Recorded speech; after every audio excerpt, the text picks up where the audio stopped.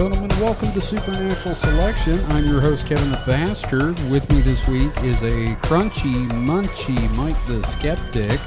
Oh, Yeah, Mike, how you doing? I'm full of popcorn. Well, yeah. I didn't eat dinner yet. Okay, well, all right. Popcorn, Mike the Skeptic. It's Detective Popcorn. No. And with us, as always, is Mr. David Davis. David, how are you doing today? I'm doing well, but I realize I need some sort of David the Blank. David the Blank. Yeah, we need some sort of filler for me there. David the researcher, because you're the one that does the most research. Well, David- Kevin does a lot too. But Yeah, David the Reader. Or what about David the Scholar? Ooh. I think I that might don't be know, a little fuck it. too official sounding. How about Exactly. Scholarly Dave? David the the nerd. perpetually exhausted Ooh, from David reading. the Nerd. Oh, there you go. That'll But work. that we're all nerds, so Yeah, it's but like, still, I mean, pots you know, and I'm kettles. not technically a bastard, so, I mean, well, no, I'm just kidding. well. yeah. Actually, yeah. I am. David, how was your parents' thing? Because I'm pretty sure I'm technically the only bastard here. That's true. As far as I'm concerned, yes. If your parent, Yeah, if you were born in yeah. wedlock, I was not. So I am. I a was bastard. not born in wedlock. You were. So, Oh, wow. Oh, wow. I was not. So we're the both- bastard is the the only- only the not only- bastard. Son of a bitch. Kevin needs a Wow. new name. I do not. I'm Kevin good. the not bastard. I'm a bastard. Kevin in of the other words. loving family. That's, Actually that's a not. stretch. Yeah. That's a hell of a stretch, man. Loving is such a strong word for what my parents did. I knew his parents. I'd call it more of a toleration, Yeah. kind of a Too poor to divorce. resignation to their fate. My family Kevin has that a keeps long- the family together. Yes. Oh, man. Wow. Now I feel great. Okay. Guilt. Yeah, Kevin the guilty. So, I meant your parents not breaking up out of guilt. oh, right. Yes. Okay. That's fair. So, today, we have a great subject that we're going to tackle. But first, I had said that if you review the show, we will, in fact, read the reviews on the air. Now, we have got 6 reviews up on iTunes. And Which is, I think, the only place that allows you to review It- podcasts like in the. It is. It is. So, we've got 3. And I'll just go ahead and read these to you guys, and we can comment on them as we go, if that's all right. Sure. We're going to get this out of the way right up top, because I want to make sure people hear these. Are you All going right. in any order specifically, or just Just from top to bottom as they are in the document. So, Bobby 11D. 1 star. These 2 guys haven't read any books on what they're talking about, and then proceed to tell the listeners that the author is crazy or whatever. This show is not very good. so? It says these 2 guys, so that must have been from when it was just you and me. Or me and David. Or you and But, David. Yeah. I'm thinking it's the Bob Lazar episode or the David Icke episode. Which was both me. Mm-hmm. And the fact that they say we've never. Well, I didn't, obviously, but you have read. I have read, or it could, now that I think about it, be Graham Hancock, which is also you and me. Yeah. I have read a lot of Graham Hancock, okay? I have attempted to read David Icke several times. But I don't think in that we really directly talked about the book. No, we just, that was just straight up his life story and character assassination. Yeah. So I think most likely in order of what episode it was about, I think it was most likely about Bob Lazar, because he has like a lot of like people that like, Believe him. Like, put it to you this way, I was on a comedy website and someone posted a video of Bob Lazar talking, and like there was a flame war in the comments Oh, yeah. between true believers and people, saying, "Oh, this guy doesn't know shit." So, I think that was the most likely. Then probably Yeah. David Icke. Yeah. Yeah, because then- his believers are rabid. Yeah, I can't see Yeah. Graham Hancock having that many. Because true also, believer I didn't really fanboys. shit on Graham Hancock. True. Because I'm a fan. I still read his stuff. I still find his stuff fascinating. But Ike is a danger to the world. Mm-hmm. So, all right. The next one is... Also, how you like that whole thing about us not doing research? That's what I mean. It was Yeah, like, yeah. you know, I love the idea of David sitting here going through so many sources. Like, these guys don't do any research. Mm-hmm. Yeah. yeah, that was definitely someone butthurt about our topics. Oh, yes. So the next one is Karuki! Exclamation point. Yay. 1 star. Oh, Ah. It's absolutely wrenching to listen to a pair of idiots ramble for clicks. what clicks? What clicks? I mean, You're already listening. and also a pair. So this was again, more than episodes from more than a year ago. Yeah. Well, a year. Yeah. It's probably, hell, it could have been an episode with me and David talking about big feets and sweaty men's or something. Yeah. So Who knows? But yeah, older episodes, didn't try the new ones. That's fine. Thank you for your reviews. Well, and here's the thing. A podcast generally, like 90% of the time, is a pair of idiots rambling. So, Yeah. What podcast are you listening to other than, like, say, Unsolved Mysteries or Lore? I dare say you're not listening to a supernatural podcast to get relevant and salient facts. There's a couple I listen to that, yes, I am. But nonetheless, our last one, Spooky Dice Bag. Woo. 5 stars. Oh, shit. This show is well researched, and the hosts are not only funny, but willing to call out the shortcomings surrounding many of these topics while being able to keep everything entertaining. Well, Aw. that's very nice. Thank you for that, Spooky Dice And Bag. we in no way paid for that review. Hang on, let me get my Quiet, wallet. Mike. Quiet. I gotta get my wallet. No, thank you for that. I do appreciate it. And honestly, thank you for the 1-star reviews. I don't give a fuck. I've used the title of one of those as an ad. I have also said, like, I've been using it for advertising on Twitter. So thank you for that. Yeah, I mean, But yeah, anyway, thank you. Remember, if you leave a review on iTunes, we will read it on the show at the top. So everyone will know. So don't forget, 5-star review or you look like a jerk. so based on these 3 reviews, we're at about a what? Probably a 2. 2.5. 2.5 star. Yeah, Yeah. something like that. So yeah, we're shit. Weird. Hey, man. Hey, they listened though. Yeah. Yeah. Well, they say they did anyway. Yeah. So, that being said, David, this week it's one of yours, and we're talking about the dead internet theory, correct? Yes, we are. The dead internet theory. So this is something I know absolutely nothing about. Really? Yeah. Okay. Interesting. Awesome. Mike's going in blind. Now, see, this seems like it would be a Mike subject. I I might does. be familiar with the subject matter, but I've never heard it framed as a theory. Okay. This isn't about the dark web, is it? It's not mentioned really, like- once or twice, but it's not really Yeah. about the dark web. Yeah, so, should I just go ahead and start diving into it? Hell Might as yeah, well. man. Let's do it. Okay. Entertain us. All right. So, as always, I like to talk about the research done because, like, we do read books and do. such like that. all There do. aren't so many books on this subject yet because it's kind of like an online meme sort of theory right now. It's also like a relatively recent development as far as the conspiracy theory world goes. Yeah, because I searched like we have like at least 10 to 15 databases attached to the college that I work at, and like I couldn't really find much in the way of dead internet theory articles from like professional publications that are like peer-reviewed journals. Right.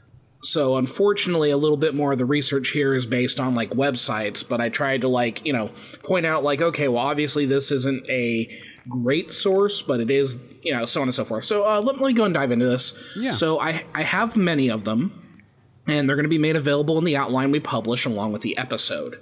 That being said, I have a handful that I want to mention up front because they're most important to shaping the overall narrative here. Absolutely.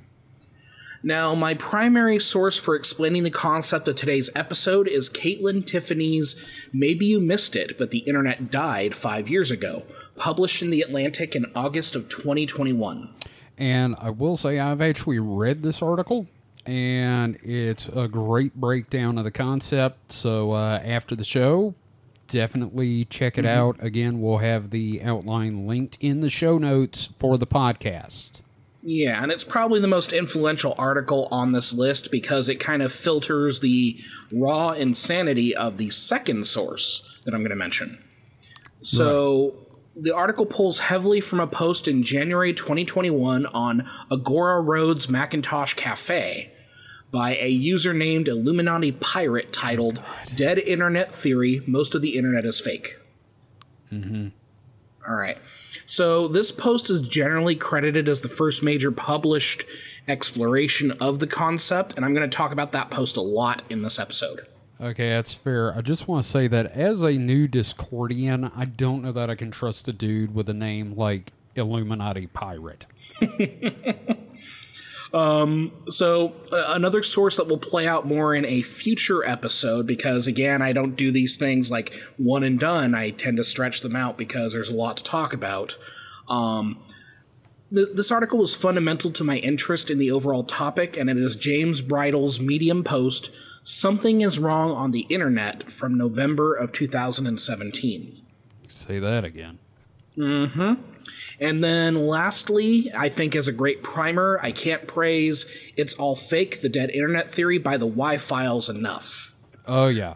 This video was published in March of this year, and all hail Hecklefish. Yes, I am a huge fan of the channel, and I'm just going to say it's always lizard people. Lizard people. The lizard people.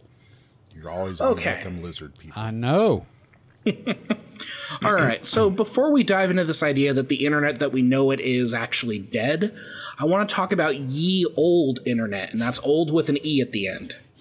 Ye old internet Ye shoppy. oldie internet shoppy. Ye old, exactly.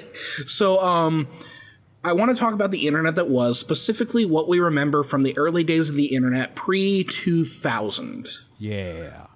So I'll go first. I'll talk about my first experience. So my own first exposure to the internet was web TV. Oh, God. Yeah, I think around 1997 or 1998. I didn't own the hardware, but the family that watched my brother and I after school did have the hardware. Okay. So, for me, the highlight was being able to go to Nintendo.com and see if there were upcoming video game announcements. And then later, I would try to get on the internet when I could. And I had like my first email address at 11 or 12. Oh, wow.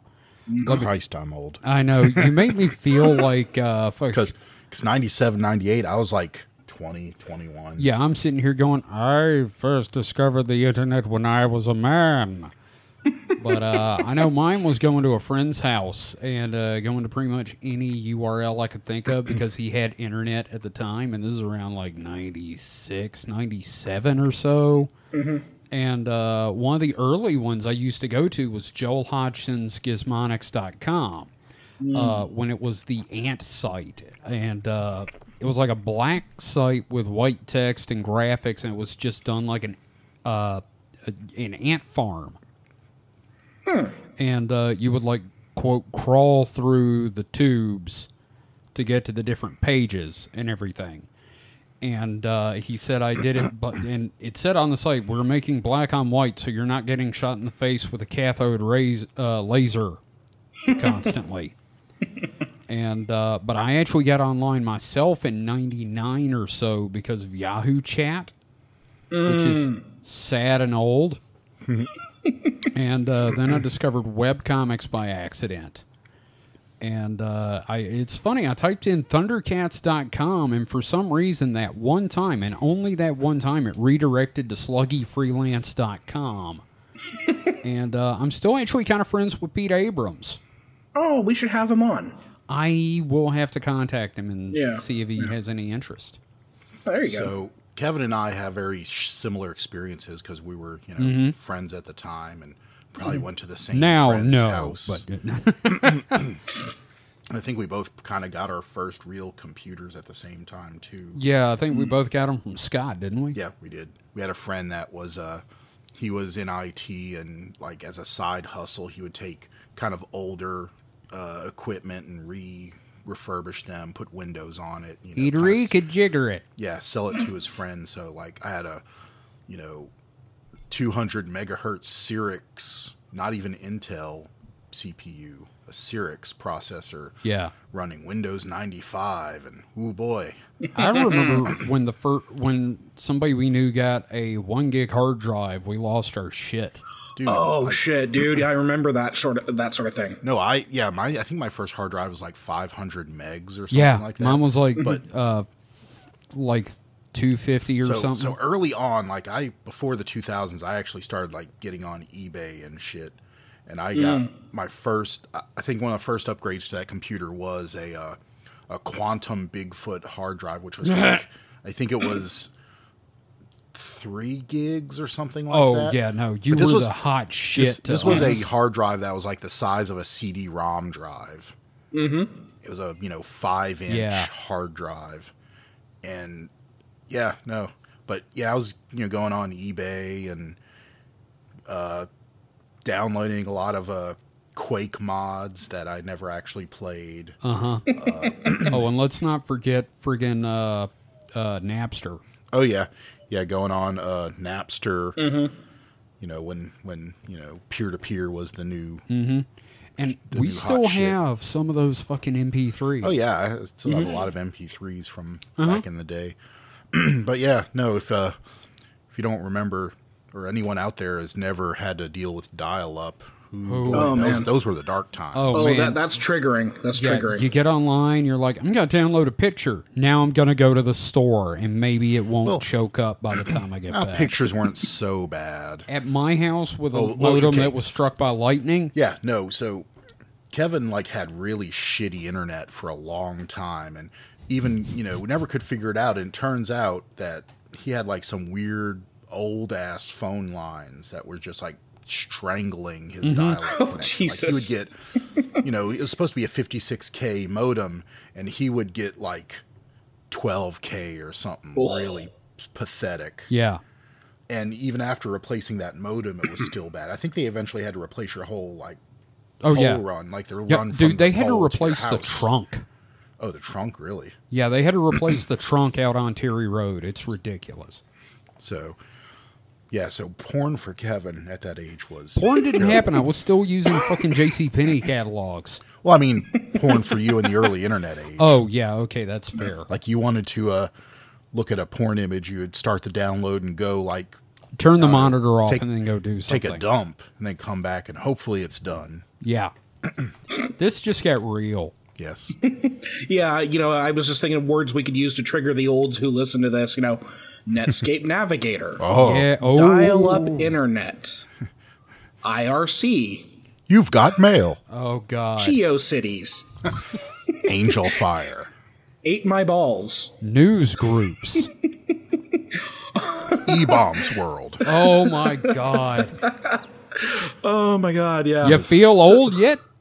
Yep. Well, and I'm a later internet generation, but not by much. No. Yeah, no, not by much. You were there, God, I met you way back when Drunk Duck was new. Yeah, I think probably around 2004. Somewhere in there, yeah. Yeah. So, we have our experiences. We remember the internet of old. Yes. So, let's talk about what the internet is, or at least what the intention of it was. Yeah. Now, I am working with Brief History of the Internet from InternetSociety.org. And, The history of and the development of the internet is pretty complicated, and there's a lot of depth to it. Yes. So I'm not going to get everything. No. Spoiler alert: I'm not covering every single thing. This is a brief overview. Yeah. A brief history of internet time. Yep. But the first concept of a network of social interactions that would lead to the internet was it was put in a series of memos by J.C.R. Licklider. Okay, that's a really... Licklider. Let's go with Licklider because that's funnier. Yeah. I think it would be looking at the spelling. Licklider. Licklider. Yeah, okay. So J.C.R. Licklider wrote these memos back in MIT in August of 1962 under the term of, he called this thing a galactic network. And it was envisioned to be a global network of connected computers where data could be exchanged. Okay, so everybody remember, when we time travel into the past, this is the guy you kill. Oh, no. I think he ultimately did us a good, but that's probably changing. Yeah. Give it another 10 years before we decide if he's on the time traveler's hit list. Okay, that's fair. So, Licklider was the first head of computer research at DARPA in October of 1962. So in August, he publishes this memo at MIT. Mm-hmm. By October that year, he is now the first head of computer research at DARPA. Well, someone saw his publications and thought, this is a man with a vision. Mm-hmm. Yeah. So it was at DARPA where the internet would begin to take shape. So this is early 60s. So, we're talking like a handful of computers at the time. Yeah, like 5. Yeah, probably, well, a little more than that. But yeah, it was still like every major... colleges. Yeah, every major college probably had a big mainframe. And, there were a couple of government mainframes. Mm-hmm. The big agencies all had their own. And so, a network of those is not... I think the only real... It's not unfeasible. It's not unfeasible except for... I do remember seeing a thing about, the creation of the internet. One of the big things is coming up with actual interconnect hardware because you got to think, these computers, they can talk to each other in the same room. But when you're talking hundreds of miles, there's a lot more of a challenge. Like, there's a reason when the first interconnect was phone lines because one, it was already there. Mm-hmm. And two, it was, relatively easy to make a computer talk over that versus, what are you going to do? Run dedicated data lines, which we finally did. Now, but at the time, it was kind of a crazy idea. Why would you do something that foolish? So I wonder what I would have to read this thing to find out what their actual interconnects were, because I'd be pretty interested in that. Maybe just like backbone telecom stuff, maybe. I'm interested in reading that now just to find out what it was. Well, there's a link. Yeah, I know.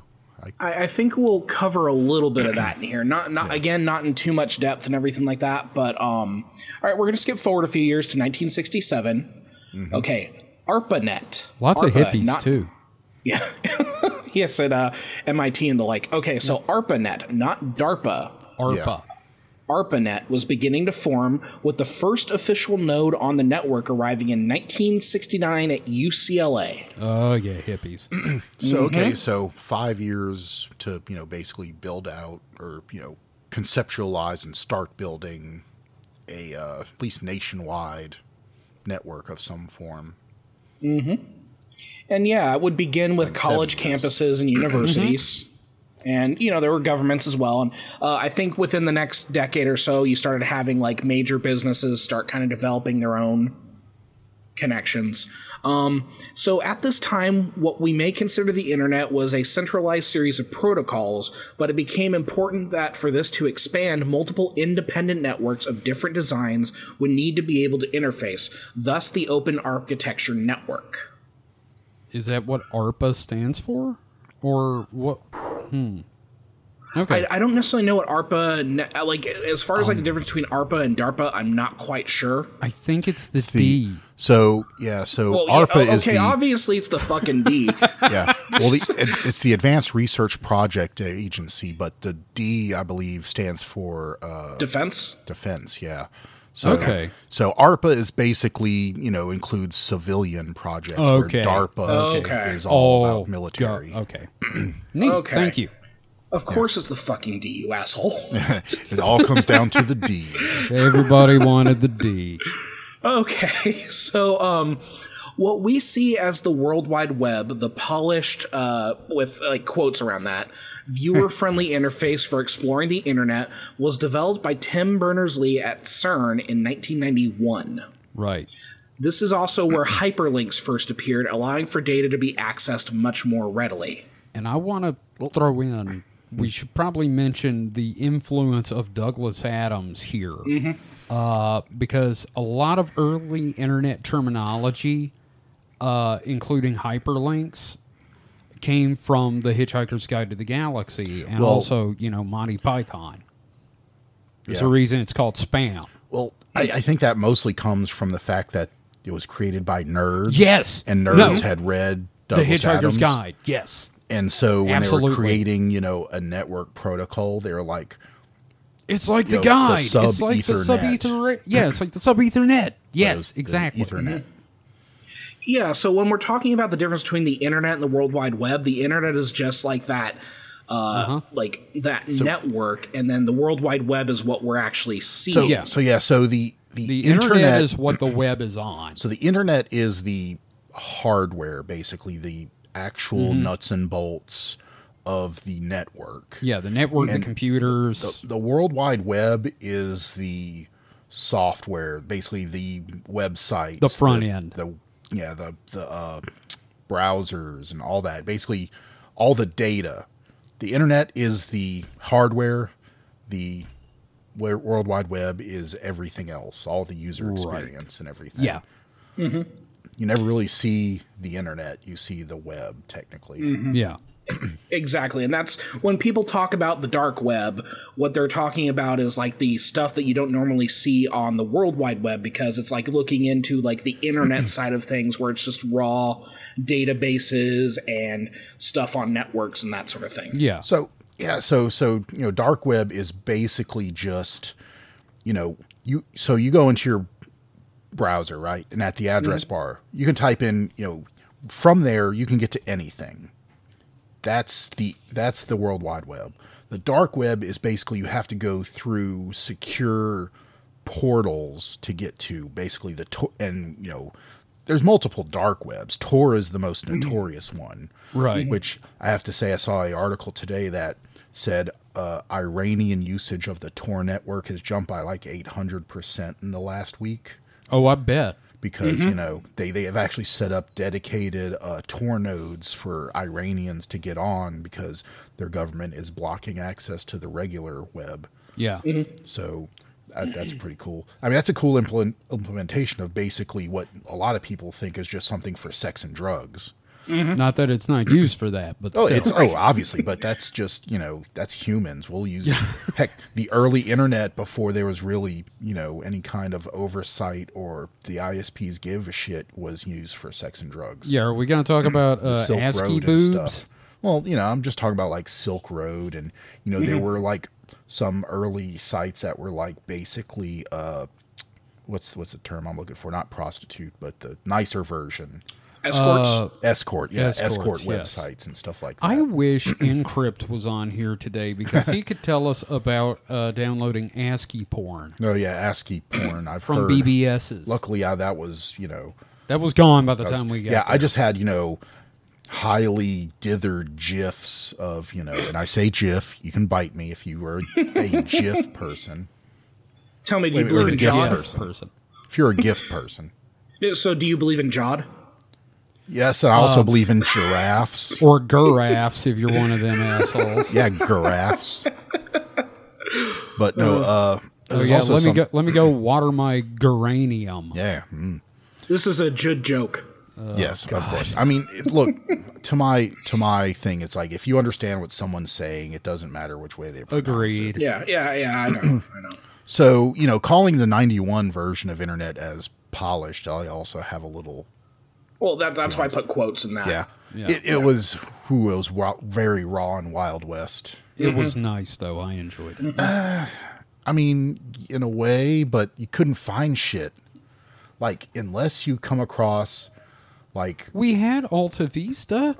Yeah, that was It wasn't shit. until Google kind of redefined the search algorithm that like the internet. Yeah, there's a reason everybody flocked to Google when it first came out. It worked. Yes, it worked. It was better than fucking... Remember, what were those?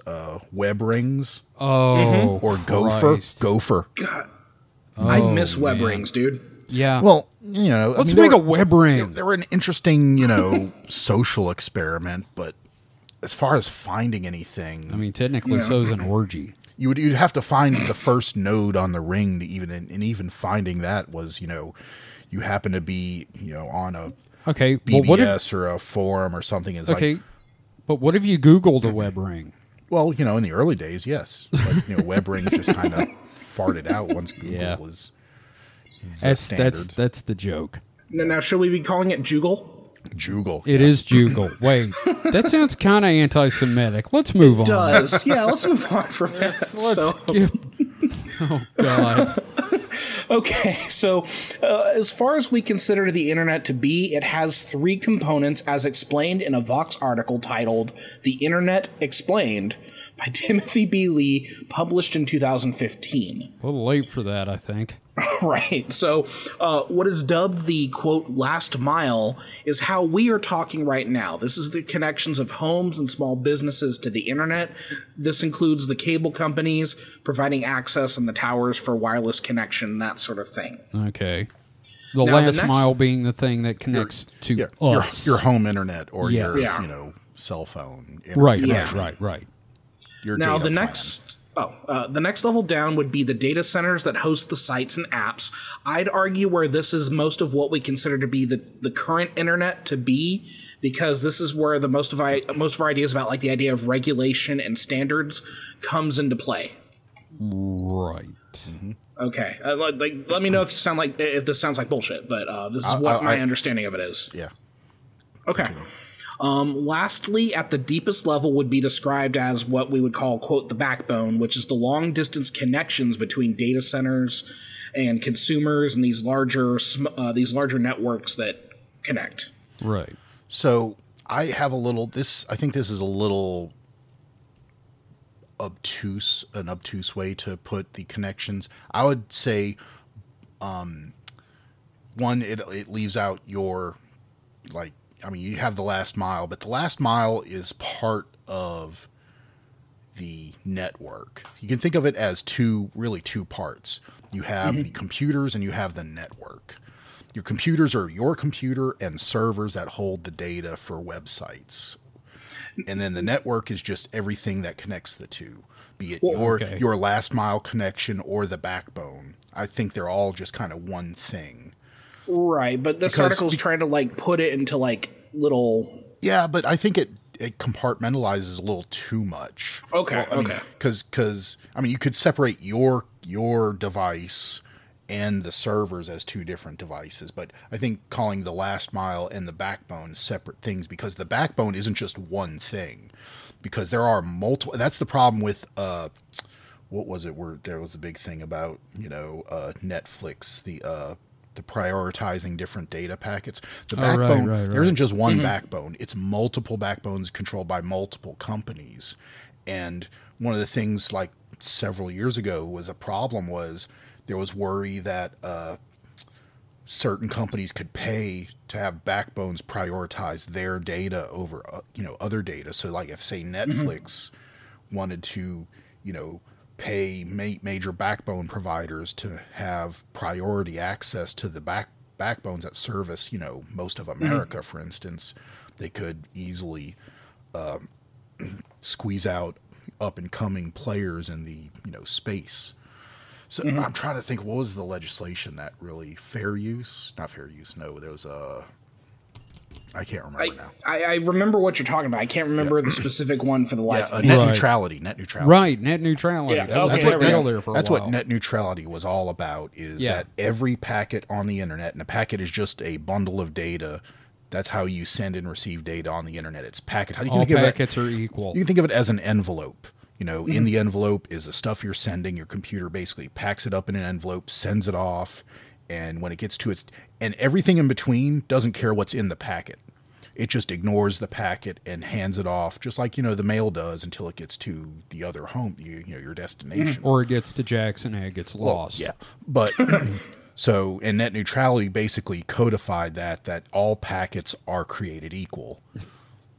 Which is interesting. It was interesting because that's one of the few like legislation things about the internet that actually like worked and people followed it. Because we're going to find out that like there's no real authority over the internet. Yeah, and so that basically it only obviously legislation like that only covers really, you know, its jurisdiction. It's, you know, the country it's in. So that net neutrality for you, the United States, only covers providers and companies that are in the United States or doing business in the United States. So, you know, all the backbone providers. But a lot of other countries also passed net neutrality. But and in their instances, and also that covers the links. So, like, say, you know, America has net neutrality. Okay, so not America, United States. Because, you know, be specific here. United States has net neutrality, and say France has net neutrality. That means all the internet connects between those two countries are also neutral. But, you know, any connection from the United States to, say, China, obviously they're free to do whatever they want. So they, you know, the Great Firewall eats all data. Right. Now, speaking of governing bodies, David, you were going to move on to that, I think? Oh, okay, sure. So, because of this decentralized network, the internet does not really have any regulatory bodies and anything but spirit. Any connections and standards are voluntary, given an FCC issue or two that develops. Right. So, the best sort of answer to who runs the whole thing that we can muster is the Internet Engineering Task Force, which is an open organization that makes suggestions. Generally, their guidance is accepted, but the data centers and cable companies are not forced to listen to this organization. Right. Now, secondly, there is the Internet Corporation of Assigned Names and Numbers, also known as ICANN. I've had to deal with these people as a webmaster. They are generally responsible for the distribution of domains and IP addresses, but that's about it.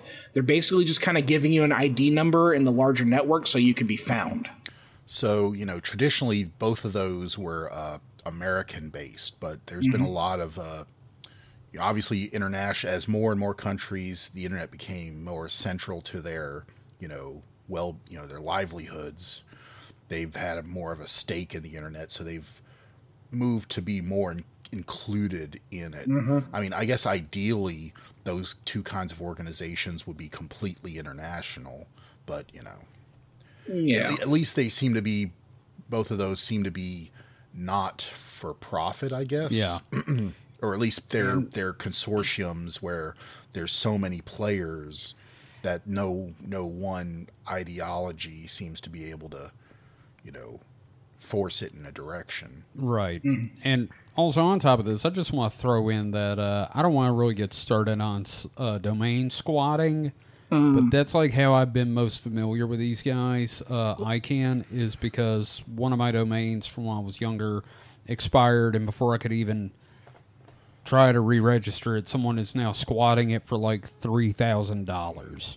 Well, that's less of ICANN. That's I know. That's the policy of basically if your domain expires. I know. I was the dipshit in this situation. Heck, I think that was one once. I even told you, hey, your shit's expiring. You should probably renew it. And you're like, I don't care. Yeah, I think now you miss it, don't you? Yep, pretty much. Yeah, so, word to the wise, don't let your domains expire. And I have not. There you go. If you don't think you're using, because generally they're pretty cheap. These days, yes. Even back then, like it was real cheap. Unless you have a really popular one.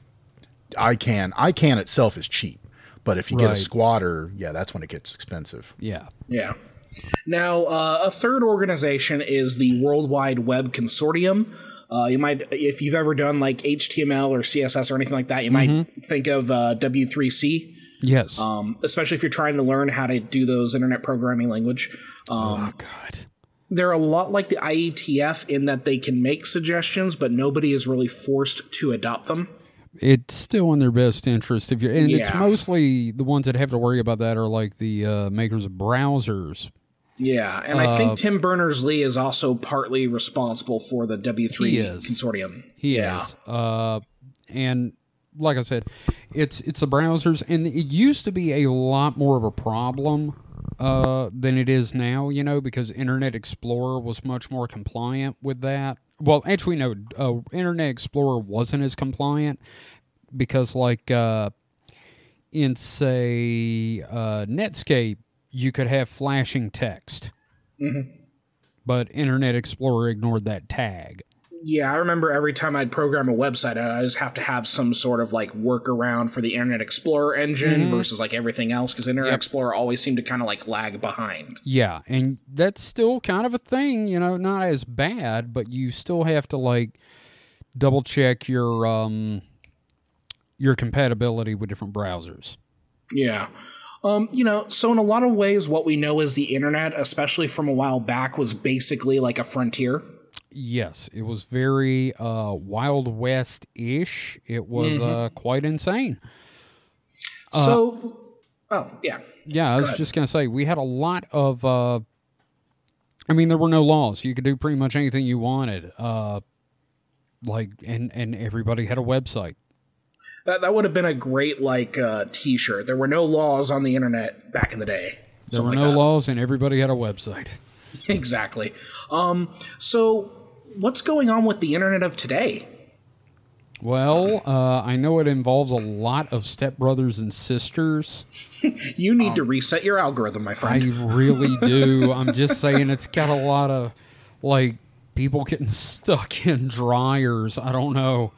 It's the corpos, man. The corpos got us by the balls. Is this a reference to some William Gibson stuff? Well, you know, the corpos are a cyberpunk Okay. aesthetic, but Yeah. yeah, it's basically the corporations. They realized they could make money, so they started buying chunks or staking out chunks of the internet. Right. Not really. I guess they did buy some of them, but also they like Google. They just set up, you know, their own section that became popular and used that to grow their you know, mind Well, share.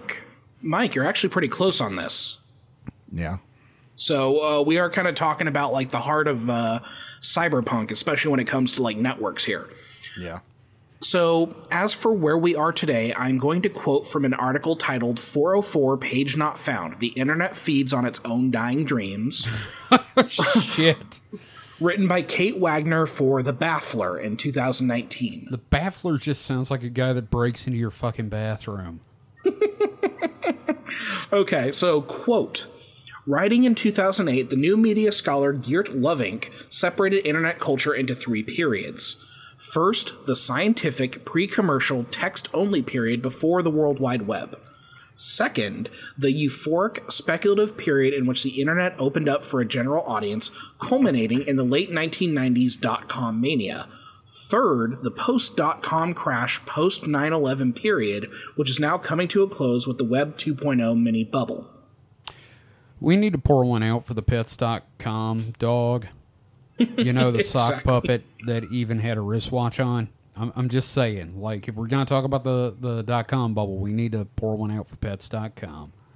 Did you know who was the voice actor for the puppet? I don't. Michael Ian Black. Holy shit, from the state? Yes. Oh my God, that's awesome. For those my age, this tripartite history of the net begins at number 2 with the anarchic, sprawling 90s net, followed by the post-9/11 pre-iPhone variety, including the blogosphere and the fulcrum moment that was MySpace, and ending with today's app-driven hyper-conglomerate social media net. So I would argue that a lot of the old internet is still there. It's just all the, what would you call that? So up until the mid 2000s, you basically, if you were on the internet, you were a nerd of some form. You were a geek. You were not. You're in some ways even slightly technically inclined. Mm-hmm. So once the iPhone came out, it basically democratized access to the internet. And it basically destigmatized it too. So basically everybody was, online. Your grandma is online. Your grandma, your favorite celebrity, and everything. So, but there's still those corners out there. I don't think they replaced the old internet. I mean, in some ways, those things died out. Some of them did, but they brought new bits to the internet for better or more likely worse. Well, I don't know if this person is claiming that like it's been replaced, but the idea is that these like app-driven hyper-conglomerate social media sites tend to try to lock you into an ecosystem between these adjacent apps. Like Twitter, Facebook, Instagram. But I would say most of their users are, not old web, would not have used the old web anyway. I'd say 90% of their users are, this grandma or, the popular girl that would thought, touching, a computer is like a nerd thing. Well, it's funny you say that because based on this theory that we're going to talk about, that's probably not the case. They're probably robots. So, yeah, we'll discuss that. Yeah, we're going to get there. So I, Kevin and I, me more than Kevin, I think, have pretty much constantly used Something Awful's forums since the early 2000s.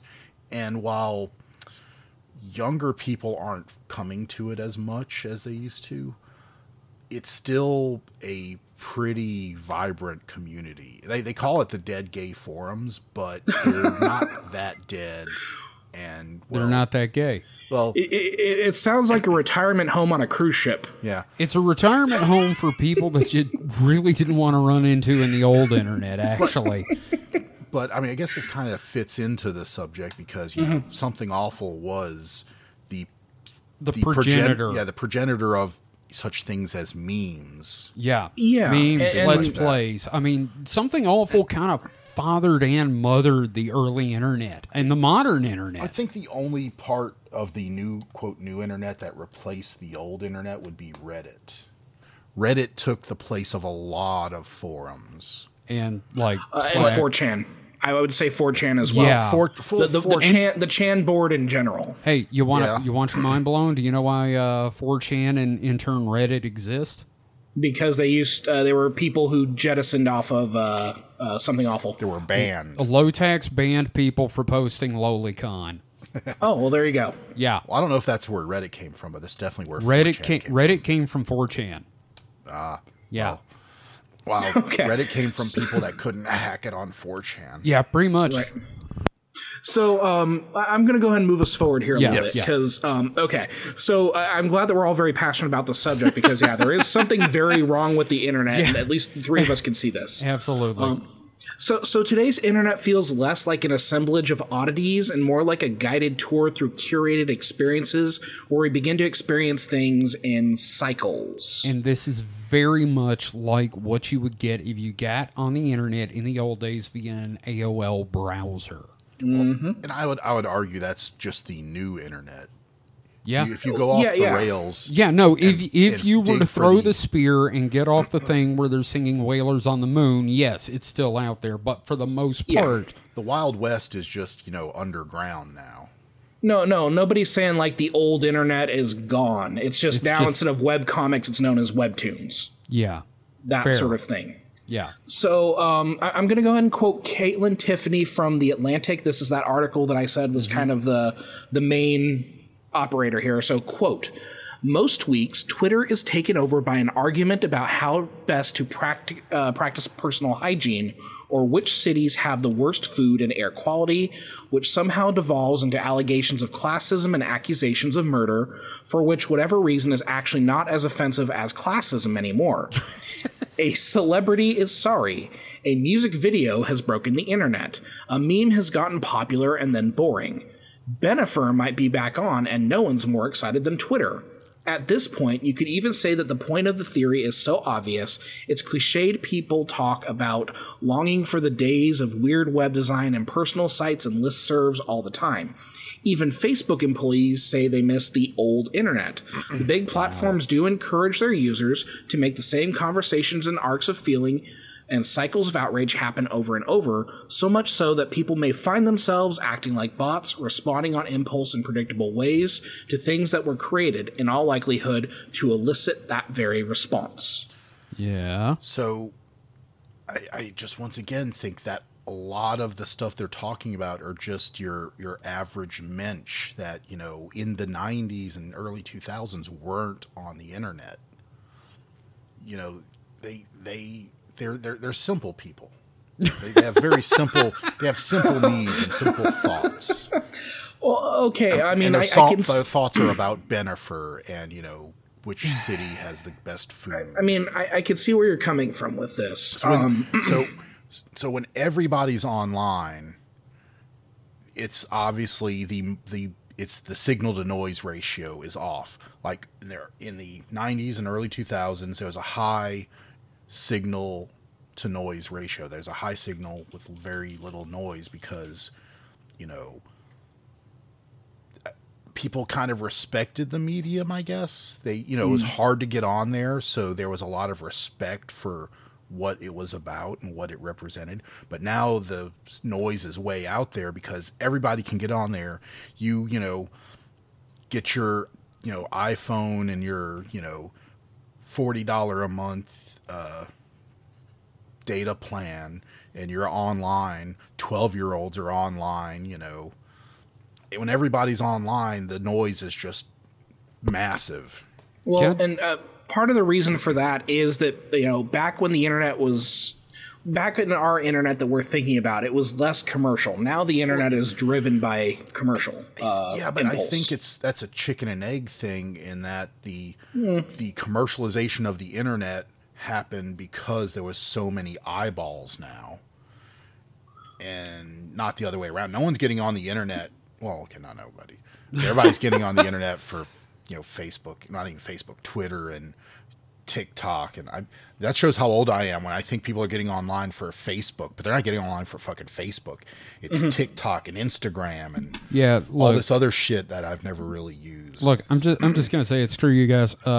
Everybody, go and start up a new Angel Fire website. I am actually on Angel Fire right now. Go start an Angel Fire site. I thought you couldn't make new sites. Yep. Well, I don't know. Maybe you can, maybe you can't. But I'm on my old Angel Fire site. I'm one of those people that believes everybody, like, no matter who you are, should have a website. I agree. Like, it costs, you know, maybe like less than $20 a year to have a website. Use it as an extended business card, that sort of thing. But we'll talk about that later. Yeah. But no, I like the point that you're making here, Mike, because part of this theory is the idea that there are sinister forces who have worked to shape the internet for the lack of a better term, the layman. If you're talking, if you mean by sinister forces, you mean fucking capitalism? Sure, why not?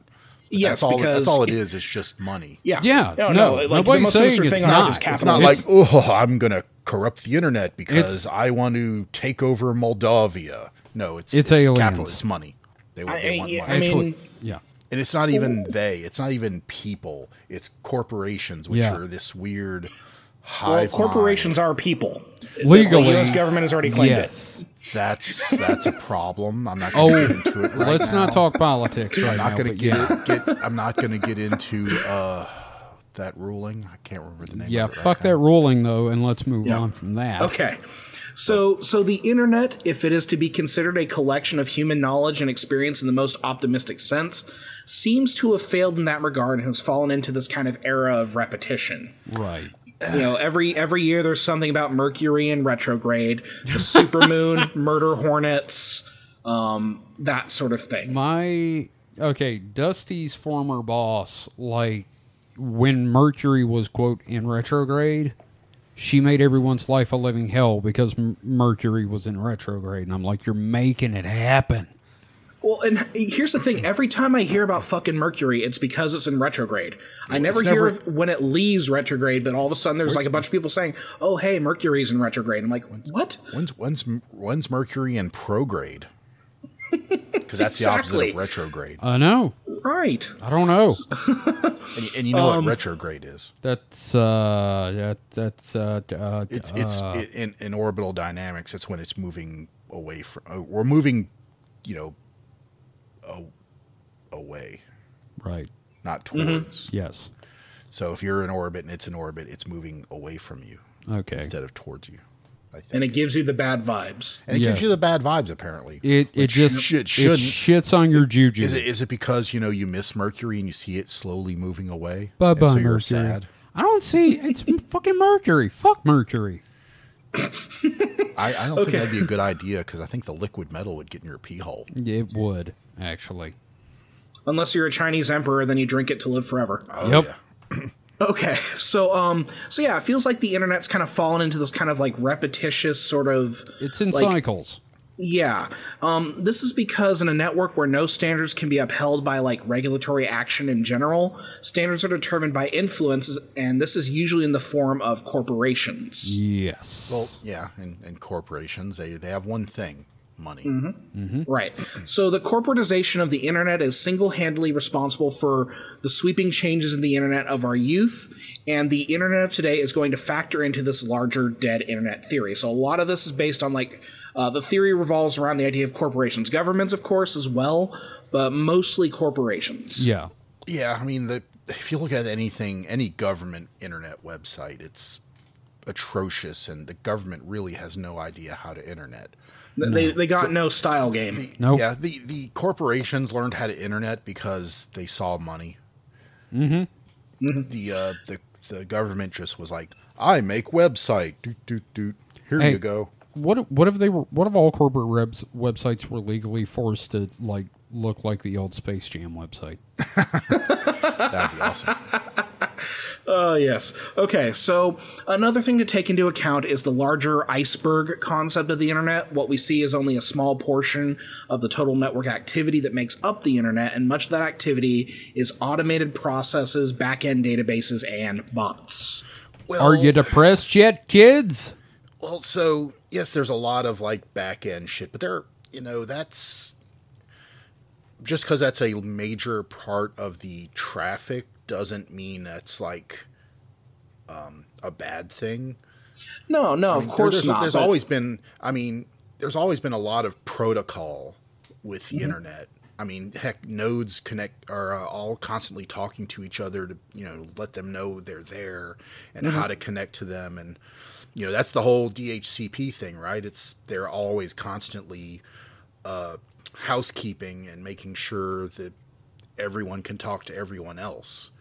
So, right. The overhead, we call it the overhead, basically the traffic that is used to keep the internet healthy is one thing. And then, using, all the financial transactions, because like at work, when we lose internet, we can't process credit cards anymore because, all that shit goes over the internet.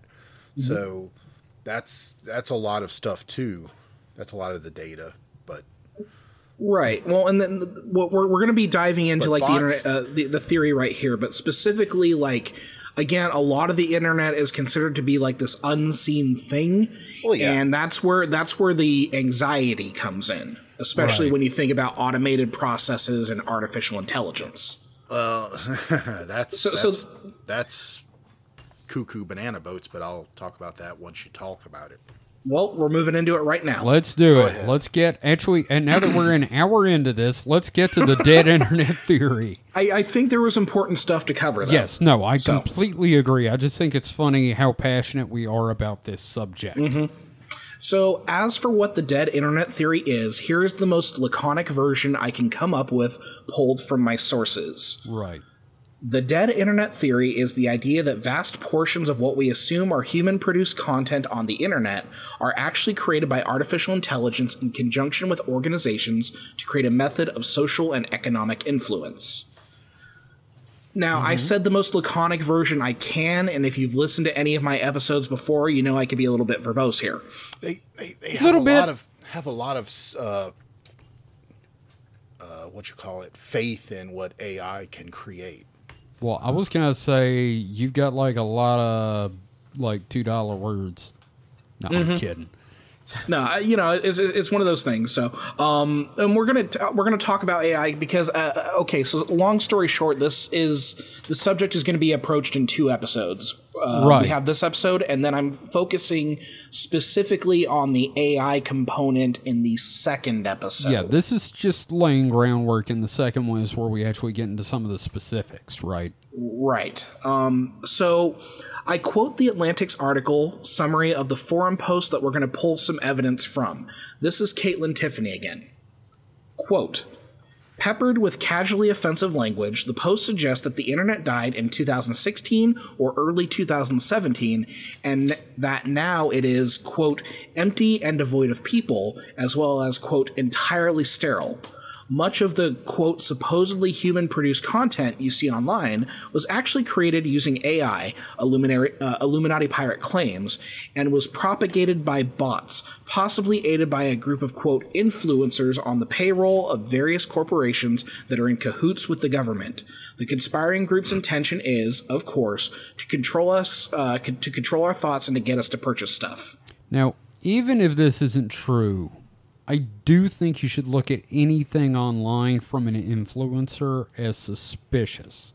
Possibly even us. I'm just saying. So my thoughts are you don't need AI to do this shit. No, but bear in mind, sure this helps. is a guy's theory. Right. Yeah. I think a lot of what he's saying is not untrue. It's just you don't need AI to create influencers. Well, but here's the thing. The AI is the fun part because that's what makes it spooky. Well, That's what makes it science fiction. It's the new hot buzzword because everybody's talking about AI, but AI right now can barely string together coherent sentences, and that's what they want you to think. If you feed it enough data points, it just becomes racist. Mike, how do you know David's not AI? I don't, because I've never met him in real life. See, I haven't either. He's Exactly. I could be like AI. that Google robot. Oh, you are the guy Google robot. The guy who dressed Lost like a his Batman job. villain. Yeah, and lost his job because he wouldn't shut up about, I think the robot's alive and it may be in love with me. Steampunk McAquarium guy? Yes. Yes. Dragon Con boy. So with all this in mind, I want to cover some of the evidence suggested in the thread by Illuminati Pirate. Now, Mike, remember, this is evidence. Evidence. Okay. Okay. Evidence. I will treat it with the highest level of scrutiny. Okay. Should I get a spray bottle for you? Yes. Yes, please Okay. do. All right. Mike, have a couple more drinks first. Look, I'm like almost done with this rum and coke, so I'm shit. already I pretty. feel like I need a rum and coke to deal with you dealing with this. I'm as cushioned as I can be. Okay. All right. Now, the first thing I need to point out is that while I pride myself in finding academic sources in most episodes I write, I'm going to be relying heavily on what appear to be seemingly insane ramblings of a 4chaner. Where will we be without deranged children these days? Can I just ask that? Exactly. Children, come on, it's a 4chaner. That's Okay, not a child. deranged teenager. No, that's not even that's a Neck deranged beard? like 30-year-old. Okay, fair. All right. So, the origins of the theory, based on what Illuminati Pirate posted, originates from 4chan's Xboard and Wizard Chan. Okay, just because of this, you don't get an X gonna give wait it a to minute. you this so episode. is this whole episode is just X giving it to us? It is. God damn it! I've been catfished. Oh my god. Obviously, given Chan culture, most of this stuff could be seen as trolling or as a dumb joke, but elements of what Illuminati Pirate posits here struck enough people to merit some real discussion on the idea that the internet may be dead. So, Mostly dead. mostly, yeah, okay. Yeah. So already seeing at this, the fact that they're a 4chan person and thinking the internet's dead. Yeah, this is a disgruntled Something Awful forum member. Probably. Disenfranchised. Disinformation agent. Oh, yeah. Probably in the initial ban wave by Low Tax, actually. We'll talk about that. So, Yep. Illuminati Pirate begins by giving us his credentials in that he was fairly active on the internet prior to about 2007 during that post.com bubble period. Right. So he like joined early days of 4chan. He joined Something Awful just after the September 11th Like I did. attack. Yeah. Because he wanted to see tribute.avi. Yeah. He thought that was the height of comedy. So he then posits the internet feels empty and devoid of people and content, which, naturally, he blames on corporations and governments. However, he then launches into a series of claims that may feel pretty familiar to many of us. Okay. So yes. it's devoid of content. I mean, okay, he could say it's devoid of quality of content, but the internet is currently generating like terabytes of content a day. AI is. Well, But what he's getting I at said there is internet. that the content that's being generated is just variations on a theme. You know, he mentions the idea of like there's always a supermoon article, there's always a hornet murder hornet article, there's always someone who's being canceled on Twitter for some thing that you could probably classify into like 5 different categories. You know, that sort of thing. So he's never like listened to people before, or he definitely never watched like his local news, because the local news is just the same shit over and over again. Someone was robbed, someone was killed, you know, there's a pothole somewhere, this company's bad, here's a puppy, you know, that's your local news over and over again. And the internet is just kind of the same shit, because it's I'm with you on this a little bit, because he does seem a little socially awkward. Not like trying to character assassinate him, but like he even mentions it in the discussion. Well, I'm just saying that a lot of younger people probably, like I said, I don't anymore watch the news. So I can't blame younger people for have never watched the news. Yeah. And especially the news nowadays, I think is probably a way different. Well, once the 24-hour news cycle kicked in. Not only that, but once the big corporations started buying the local networks. Yeah. Because have you ever seen the video where it's the same. It's the same like promo thing, but from networks local all over the stations country. all over the country. They're saying the exact same script. It's like that was frightening to me, because I remember when the local news was like a thing you could trust. And you had that was Sinclair Broadcasting that did that. Yeah. Oh yeah. No, it was definitely them. I have no qualms. But then again, like I said, it comes back to big corporations. Yeah. Right. I can't doubt that big corporations would create, AI to like turn us into mindless mush-eating zombies, but I don't think that's happened yet. Well, let's see his theory first. We'll get there. We'll get there. So one of the first observations he makes, regular contacts vanishing completely. He lays out that he had a solid number of contacts across different websites, but those contacts eventually vanished, and he argues not necessarily from a change of interest or people kind of just drifting away, but a complete abandonment, as he describes as a vanishing in a puff of smoke, like the shutdown of a program. This connects with another observation he makes, that fake people are out there. Again, he's not entirely wrong here, which we're going to explain. Now, alternately, he might just be an asshole and tedious to be around. And they ghosted him. Oh, so, I mean, I kind of understand that, but I've also, when you say that, I think of when the Goon Grand Theft Auto group, I was pretty active in there. And then just one day, I just stopped. I don't know. I didn't make a decision to do it. You just quit. You just, a week later, you realize, I quit. Look, okay. I literally put like hundreds of hours into playing with these guys. And I don't remember why. Maybe I was just bored. Maybe I was just like, it just kept going, I'll play tomorrow or something like that. I just stopped. Yeah. No, it happens. And those people probably thought I died.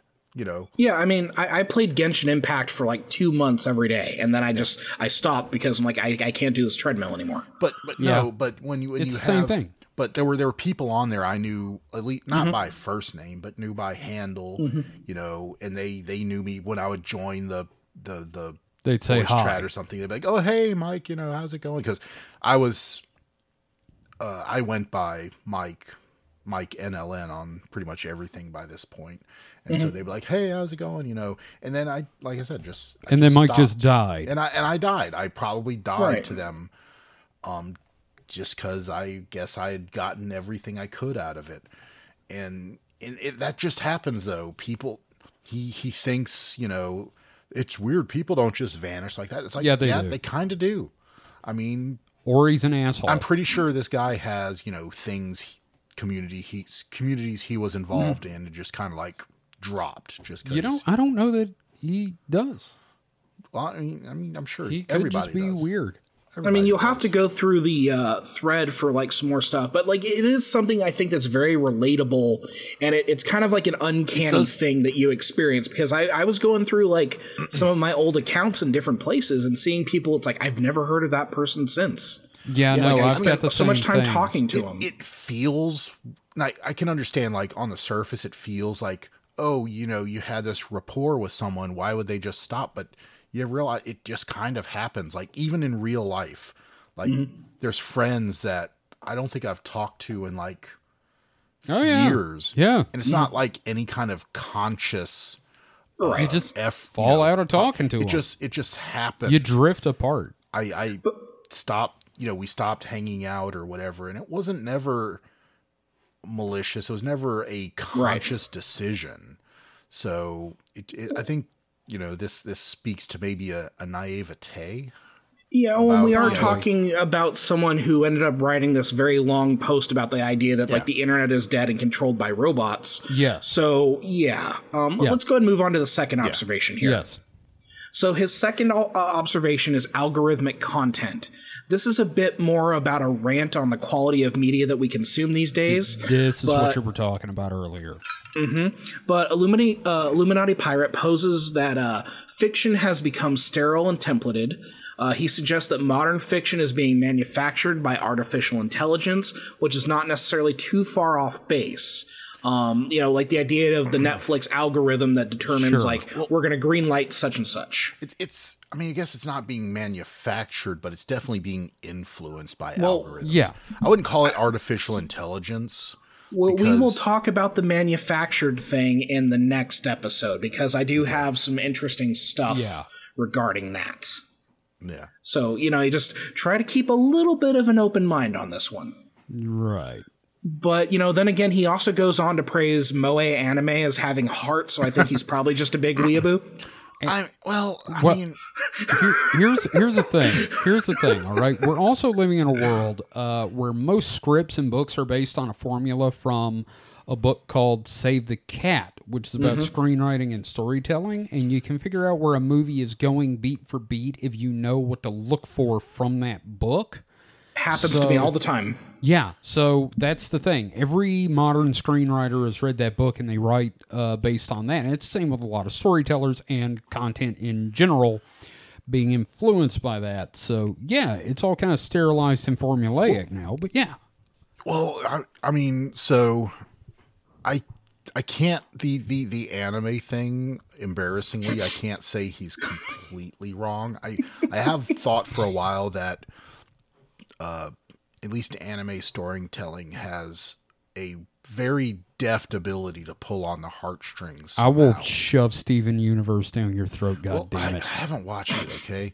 But I'm not saying American media can't, but I think it's more rare in American media where, you know, we're more for the cool and the, you know, big, you know, spectacle instead of the emotional connection in you know what our media portrays.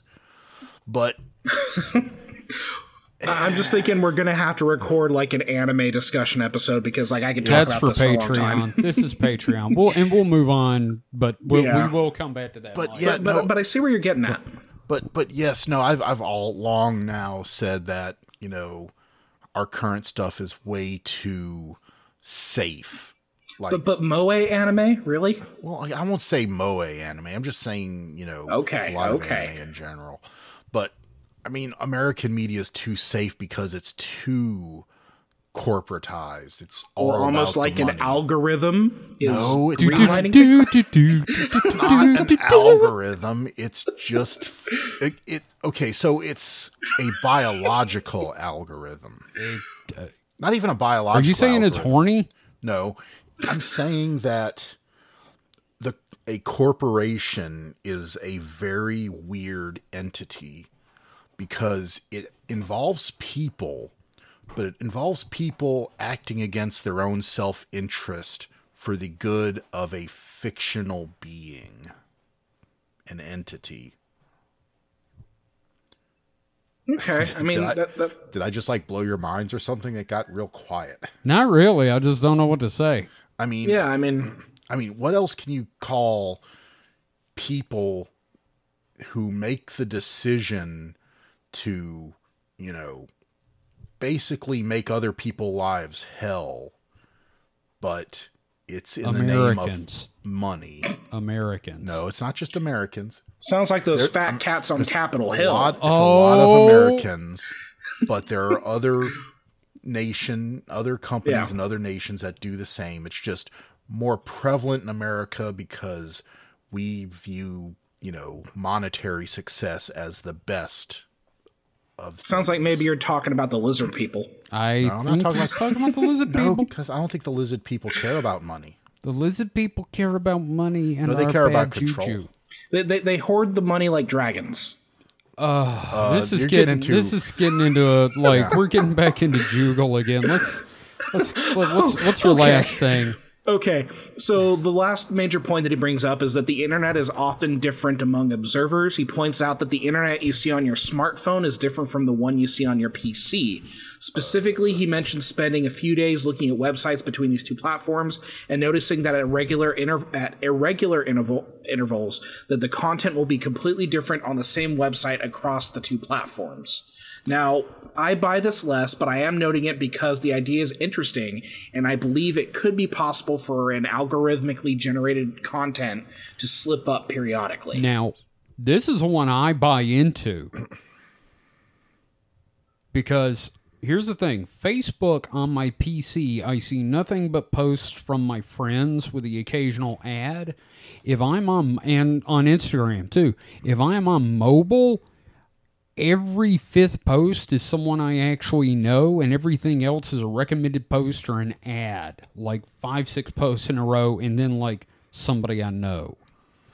Yeah, I would say this is probably the most valid of the points, but that's just, tailoring content because, like I said, someone that's, exclusively online through their phone is probably more of a superficial internet user than someone on their PC. We'll have to create an elite internet user sticker and shirt. Oh, yeah. I like the elite interneter. I'm glad that got brought up, though, because I'd been thinking about it for like a couple of weeks, and then you brought it up, and I'm like, holy shit. Mm-hmm. You can trust me. I'm from the internet. Yes. Now, from this point on, Illuminati Sorry, Pirate... I just swallowed a gnat. Was it good? What? Was it good? God, no. Let's move on. Oh, shit. Okay. Holy shit. So from this point on, Illuminati Pirate tends to go into conspiracy overdrive. Oh, now he does. Mm-hmm. So he establishes a timeline that leads to somewhere about 2016, 2017, when he says that AI takes over the internet that we see today. Uh-huh. So we're going to go over that timeline real quick. There's a few items. Oh, please do. Okay. Yes, so his timeline... I'm loading my disapproval gun. He has a scornful face loaded. Yeah, this is going to be fun. So his timeline begins in 2004 with the folding of DARPA's LifeLog project. Or was it actually folded? Facebook arrived in 2004. Mm-hmm. Now, have you heard of the LifeLog project? No. This is where they basically look at everyone's online activity, right? Mm-hmm. Yeah, and we see it playing out today in some interesting ways. But I have a link to the to a reputable source about it and everything like that, so you'll be able to kind of look and understand what the LifeLog project is. But I'm going to go ahead and move on. So, from 2004 to 2012, the NSA may have picked up some of the former DARPA project, spinning it into the Total Informational Awareness Project that was meant to fight terrorism. Uh-oh. Okay. Well, I mean, everything post 9/11 was, to quote, fight terrorism. That's right. true. But taking this DARPA project, which the initial impression of it was to kind of build a profile to a person's entire life based on data on them. Mm-hmm. Well, considering that a lot of 9/11 planning was done in some form of online, it makes sense that, NSA would take a thing that's meant to profile online users and use it for their own goals. Absolutely. Right. So this makes sense so far. Yeah. Okay. Can't argue with any of that logic. All right. So in 2012, 2013, the Smith-Mundt Modernization Act was modified by Congress to allow domestic dissemination of government-produced programming within the United States, which Illuminati Pirate suggests legalizes government propaganda. I thought government propaganda was already legal. I don't think it was ever illegal. It was definitely more regulated. Was it? Yes. You'll have to look up the information on the Smith-Mundt Modernization Act, but I have a link there from northwestern.edu that kind of explains what the act was and what the difference was. Okay. Well, also, if you're hearing a noise in the background, one of our cats is attempting to dig to China in a box. Now, you damn cat. Also, not to get all hecklefish here, but I'm buying this so far. Well, I mean, so it's just saying that the prevented the U.S. Department of State from disseminating government-produced programming within the United States over fears that the agencies would propagandize the American people. Mm-hmm. Which, I guess makes sense, but, of course, they'd want to get rid of that because, why wouldn't we want to propagandize to the people? Damn straight. Sheep? Mm-hmm. The sheeple? Yes. All right. So from about 2012 to 2016, Illuminati Pirate suggests that any DARPA and NSA contracts were then given to private companies such as Google, Facebook, and Amazon. Now, I had a hard time digging up some articles about these contracts, but the association between the NSA and tech giants is a known thing, so I can see this as plausible. I just lack the sources at this point. I mean, sure. I mean, just like any other.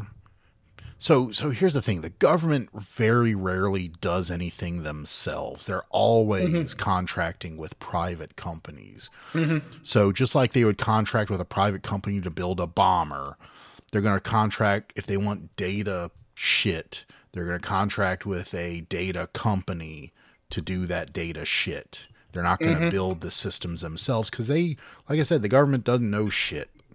Mm-hmm. They don't have the manpower or the brain power to build these systems in a vacuum. Just like they can't, build a 5th generation fighter jet all by themselves. Not to get into the whole military industrial complex. You forgot the word alien. No, there's no aliens. There's aliens. No aliens. Only illegal aliens. No, there's the other kind. But so yeah, of course they're going to partner with existing tech companies. Again, this shouldn't really be new information to us, but the timeline he's laying out is showing that there's this connection between private corporations, governments, and these original DARPA internet projects. And he's kind of showing how more and more of this is being controlled by corporations. So it's fairly plausible so far. So, but like a lot of conspiracy theories, they lay out some plausible groundwork and then tack the crazy on the end. It's right? it's like a writer to feed children that has, and we can bomb Iraq.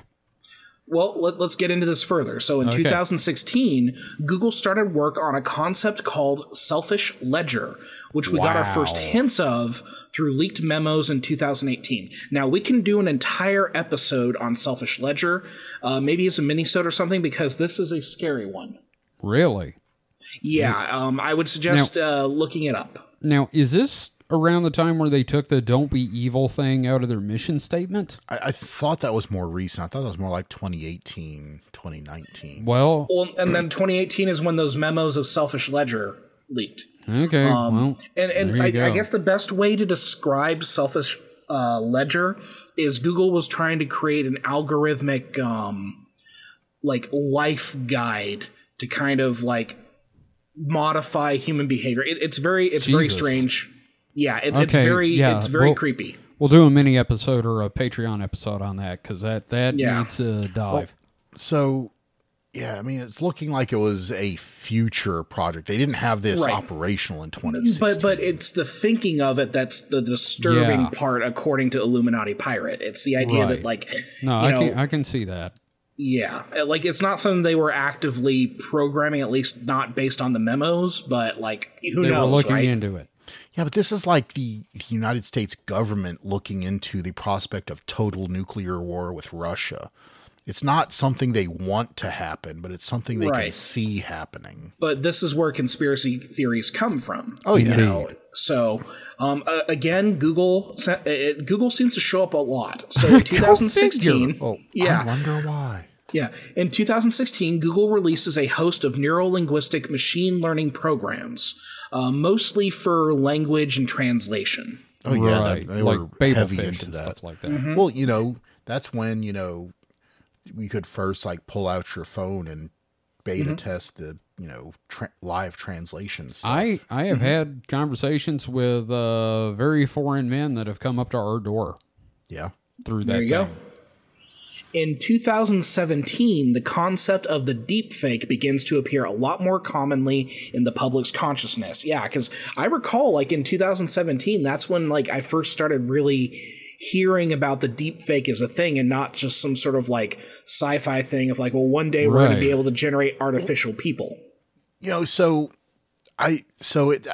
My consciousness of this was a little earlier when when Hollywood first was able to replicate, long dead people like in Forrest Gump and stuff. There was a lot of speculation of how this would, I remember that. It was in the news and they were talking about how could this be used as a bad thing? Yeah. Which was, that's what the news loves to do is, take something that, at the time is innocuous and saying, but it could be bad. Yeah. Yeah. Now, in 2018, Illuminati Pirate points out that the vote and view counts across different platforms are overinflated, and that's because there is a lot of bot traffic on this is the social Facebook media stuff, right? This is Facebook, YouTube, Twitter, you name it. Okay, where it was like, it turns out like a lot of the votes and shit were just like artificially generated. Yeah, and if you watch the video I remember when that happened. Right, and if you watch the video from the Y-Files about this, he talks about how he could see the data in his videos where the bots will come in, watch like 10 seconds, leave a vote and a comment, and then move on to the next video and that sort of thing. Right. Right. That's also playing out with the whole Elon Musk versus Jack Dorsey Twitter feud right now. Because, again, there's likely that the most of the users on Twitter are probably bots at this point. So I don't know how much credit I get on most of them. Like I can't argue that a percentage of them are, but saying that most of them are fake seems a little too, I don't know, sensationalistic. Well, we are getting close to something called the inversion, which is something I'm going to talk about a lot more in the next episode. I mean, I can understand where a lot of the traffic is, but it's probably a smaller percentage of registered users. Mm-hmm. Well, and then we're going to talk about the inversion because that is a thing that these website I don't want to say website designers, but these, I don't know, website scientists, I don't know what to call them, but there's this fear of this thing called the inversion. I don't know. I'll have to think. Like I would say probably just data scientists, but the fear of this thing called maybe not a fear, but this idea of the inversion where there's going to be a tipping point where at some point most of the internet traffic that we see on these kind of networks is going to be specifically like artificial, like bots and that sort of thing that are using the features that you would associate with humans. So, I mean, I think it comes down to money. I mean, we could talk about it more, I guess, when you get to that. But, it'll come down to money, and when it becomes profitable for the websites to filter that stuff, they will. Well, and the thing is, it's not necessarily profitable for them to filter it because, again, those inflated view counts. Well, so I think it will be because as advertisers become more savvy to this stuff, they'll not want to pay for bot clicks because bot clicks make them no money.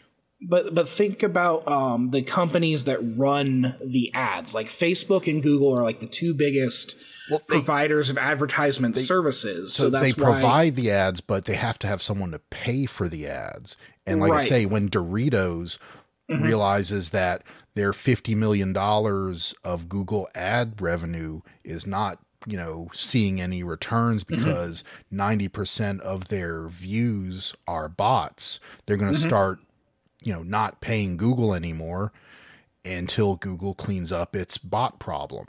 Right, but that's the kind of important thing about that 2018 discovery about like the overinflated thing. So like there's all this is playing out. Like again, we're dealing with a lot of subjects here that we're barely scratching the surface of them. Yeah, but I'm just saying that I think eventually the money's going to dry up when it becomes realized and provable. Yeah, I can see that.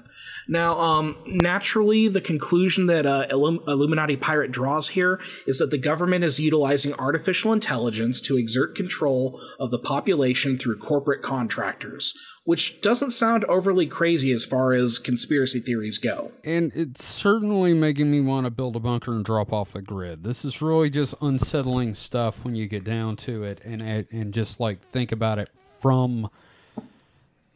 when you just hear it, it is disturbing.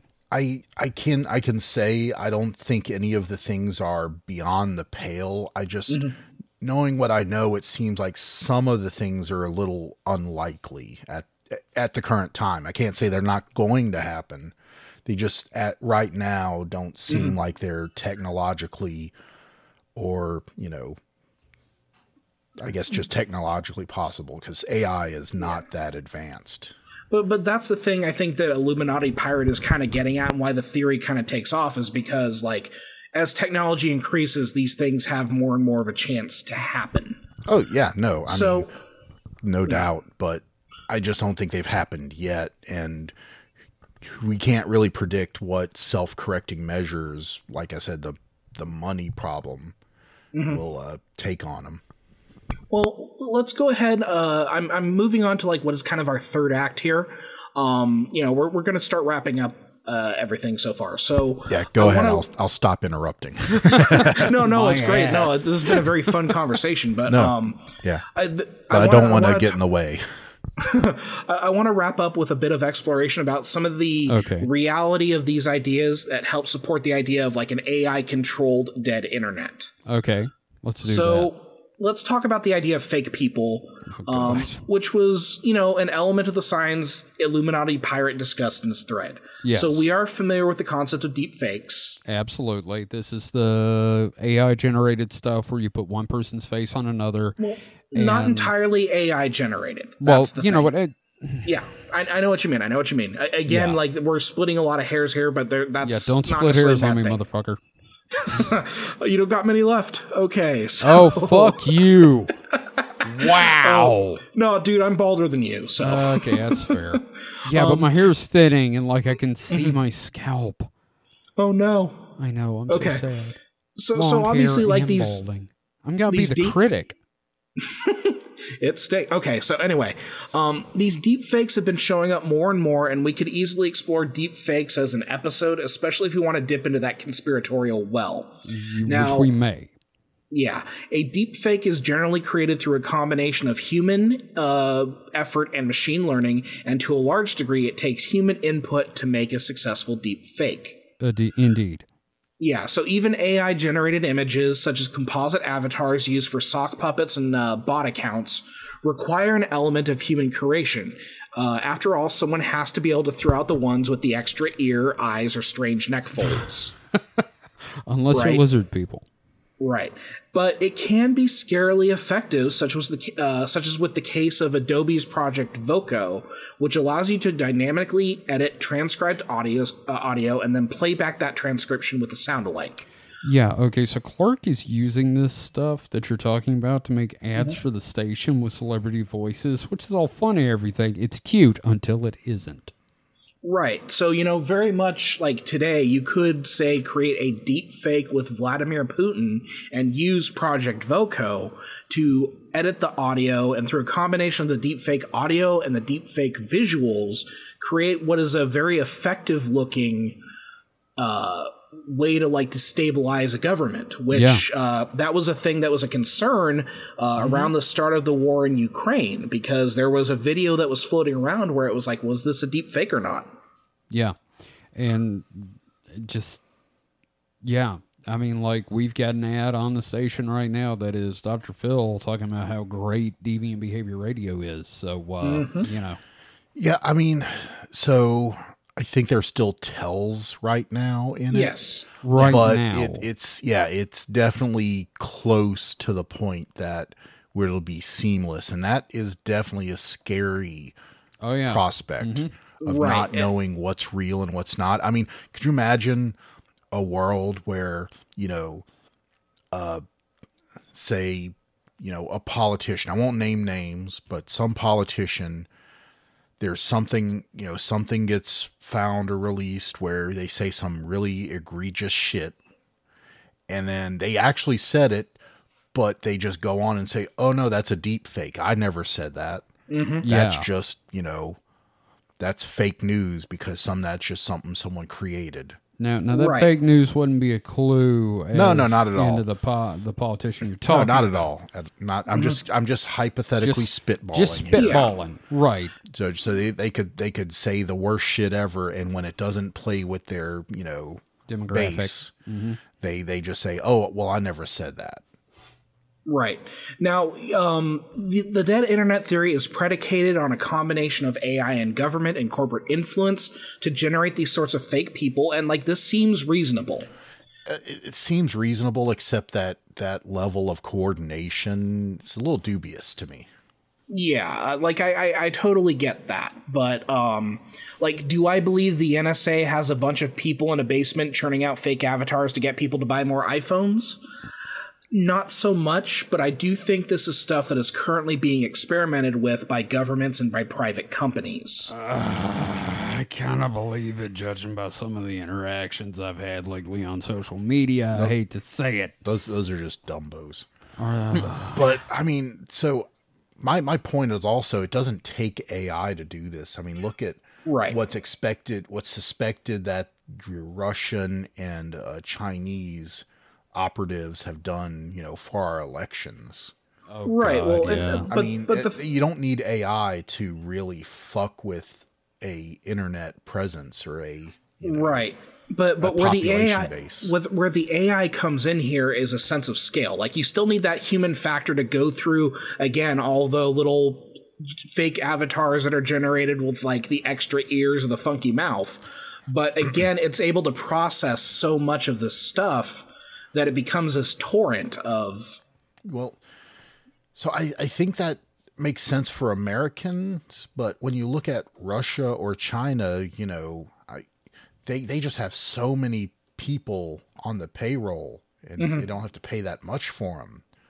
Yeah, I mean, but they just have a lot more internet operatives to coin a term I can't think of any good term for. Well, yeah, like click farms and that sort of thing. Yeah, right. But what is a human, but also a meat machine, right? Yeah, it's still I wouldn't say they're an artificial intelligence, but it's still something that is creating this cycled, repetitious internet. They're using automated tools to do this, but AI would basically. What I would think when someone's saying AI, they means unsupervised.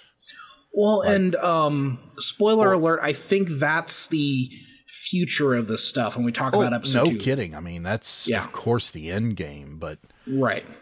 So, the real pants-shitting implication of something like this is to think about what might happen when an AI gets so good at these sorts of tasks that the human factor is reduced to little more than someone who initially activated the thing. At least these are just images and sounds that we can suss out, right? Yeah. I mean...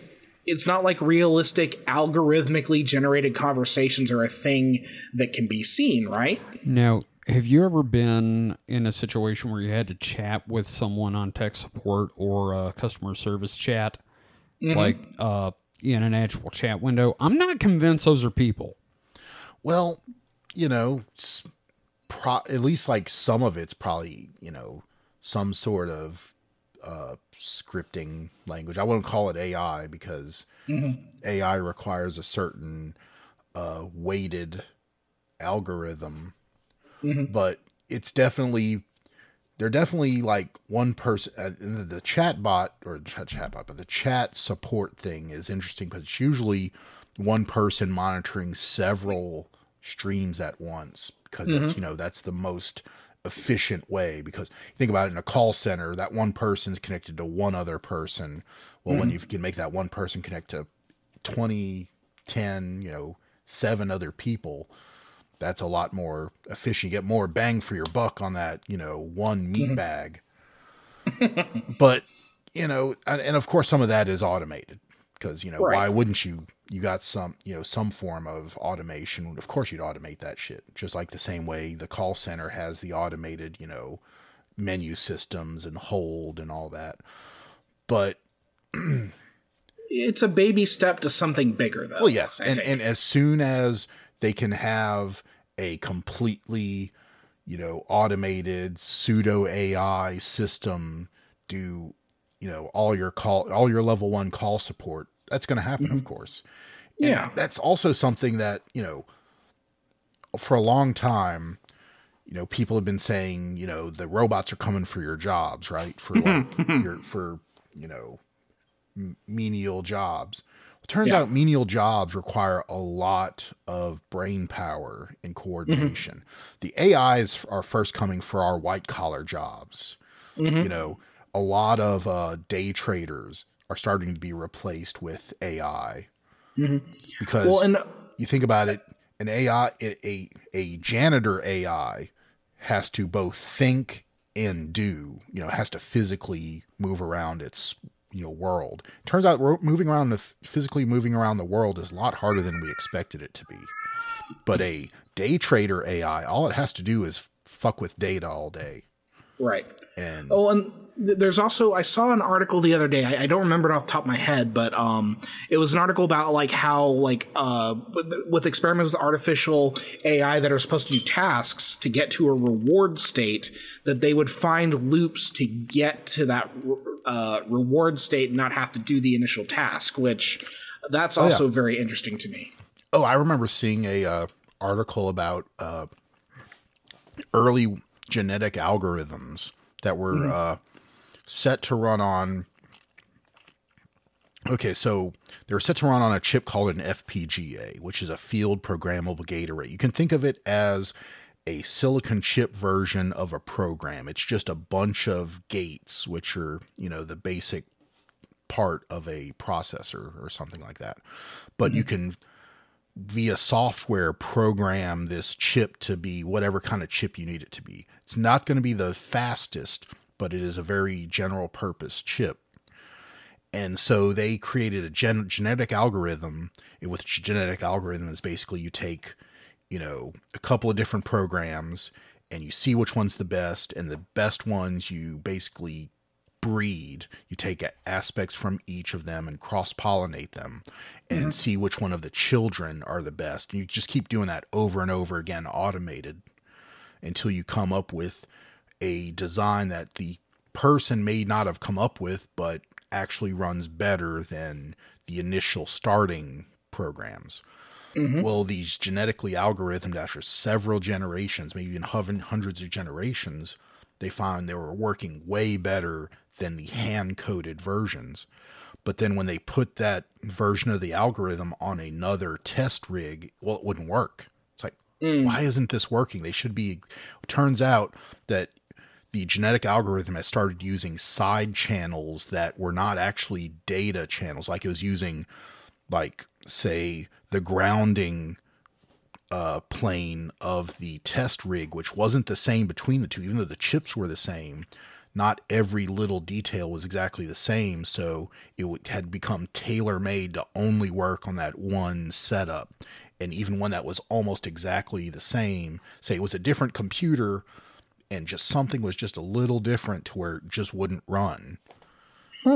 That's wild. It's just, it's wild that you get these, kind of workarounds. I think that gets at that heart of the fear of this dead internet theory, because like when you hear stuff like that, the idea of a artificial intelligence eventually just kind of like replicating and replacing people on the internet. Yeah, like it feels realistic. Like we talk a lot about like really out there stuff on the show, but like this is like some of the scariest stuff that I think we've talked about. It's conceivable. Well, yeah, it's now that it's not only conceivable. Look, I'm not arguing that any of this stuff can't happen. I'm just arguing that it hasn't happened yet. Yeah, I'm not going to sit here and say this isn't going to happen. Although some of it I think could be like self-regulated because, by the end of it all, it has to make money if you're talking about a corporation, it has to make money either be via ads or government contracts. Well, which the government surveillance stuff and all, they're going to pay for that. So whatever. But I'm just saying that it can happen. Hopefully it doesn't. Right. And maybe the theory is that we're in those baby steps towards it right now. But true. That I won't argue with. Yeah. Well, let's talk about algorithmically generated content on social media. Mm-hmm. So we already know a lot about how replies on social media are a crapshoot as to whether or not they come from like a human or not, with like bots. Twitter bots have grown fairly convincing as, and this is my hot take, conversational discourse on social media has gone down the toilet. You know what? That does make me wonder if anyone thinks I'm a bot. Hey, go ahead, Mike. I was going to say, I think you're... I don't know. Maybe? I don't know. I can't think I'm a bot. I'm sitting across from you, and I don't know if I can't prove that you're not a bot. Well, here's the thing, and this is a good point. You know what my favorite Twitter account from the Supernatural Selection account is? UFO bot. Oh, yeah. All it does, it is a bot that posts coherent sentences about UFOs and posts just general shit about UFOs. I mean, because there are those bots that, like, obviously they're program bots that run scripts. Like you mentioned commissions, and all of a sudden it's like 50 bots that are like, hey, I offer commissions. Go ahead and DM me. We know about those. Or the like NFT bots that I've seen around that if you say anything, even bad things about, crypto or NFT, they start, trying to scam you, trying to catfish you into a NFT scam. But, there are those replies where it's like, no, this feels like it's not a real person, but it's a very lucid reply. So, right. I think you're more likely to find someone who can disagree with you amicably and not call you a dickhead than you are to see proper punctuation in many tweets. Again, a lot of this comes from, like, the shorthand of the way people communicate on the internet.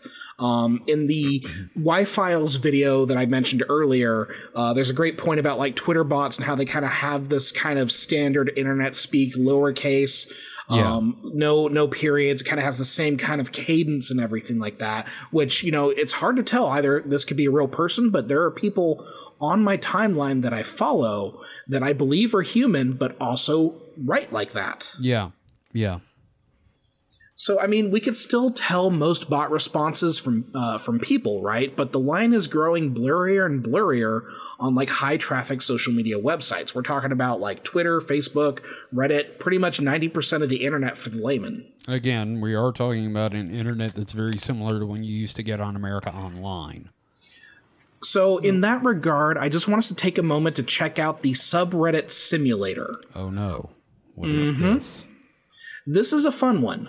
So this is a subreddit that uses AI, well, maybe not AI, but a computer algorithm to generate dynamic posts and comments based on algorithmic scraping of the biggest subreddits on the platform. And the results can be scary. A lot of it's nonsensical, but the way that the cadence of the conversations goes is very eerie.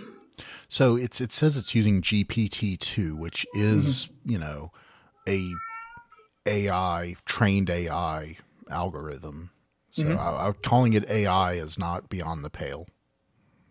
Yeah. So, but again, it's like if you look, like for example, what is on your front page? Do you have Pope Francis to appear in J.J. Abrams' Star Wars Episode 9? No. As one of your top posts, because that's what I have. Hang on. I see that in I see that in there. Yeah. Pope Francis okay. I see that. So again, read the first reply. I think you might have it. He's a big fan of George Lucas and is known to have helped design certain parts of the new trilogy, so I imagine he'll be appearing in a lot of scenes as well. This is complete nonsense, but the way it reads... No, it all reads, this is bothersome. And then one of the posts, below it, it's The Pope, the movie. Right? And it's just someone making like a funny little Reddit joke. So again, like there are these moments where like obviously the cracks show up, like, but there are other times where like the reactions are very scarily realistic. Like someone posting, like a bot posting, "Holy shit, you're right. The Pope is going to appear in an episode of Star Wars?" ? It's just it's eerie, isn't it? So I don't know. I'm reading these. Some of them don't work, but a lot of them are. Well, I would say 90% of them aren't working for me. Like, well, he's been in some major Hollywood movies. No, he hasn't. Yeah, but again, I mean, it's still a coherent sentence. Here's you have the Pope, context. the movie. The Pope, the movie. Yeah, no, that's the one where I was like, this is the bot kind of fucking up, or the bots. But like, say you weren't aware of any of this stuff. There's also some bot that basically is programmed to make links, and I guess hoping that people don't click links, because you click link, it's just a dead end. But it's www.theverge.com numbers Pope Francis film Star Wars Episode 9, which, I guess that could be a valid tactic, and a kind of, propaganda tactic, just spew out, credible seeming links, even though they don't go anywhere, hoping that a large percentage don't click it. Just say, oh, well, The Verge said it. Obviously, that must be true, without clicking the link, because nobody clicks links anymore, right? Right. So again, this is like, obviously we can see that like at some of these just do not work. But when you see the ones that feel real, I think it helps kind of clarify this anxiety around this idea of an AI on the internet. Yeah, people are playing with it, but I just don't see any credible, evidence that this is. Wow, reading some of these is just hilarious. Yeah, like these are really funny. Here's a joke.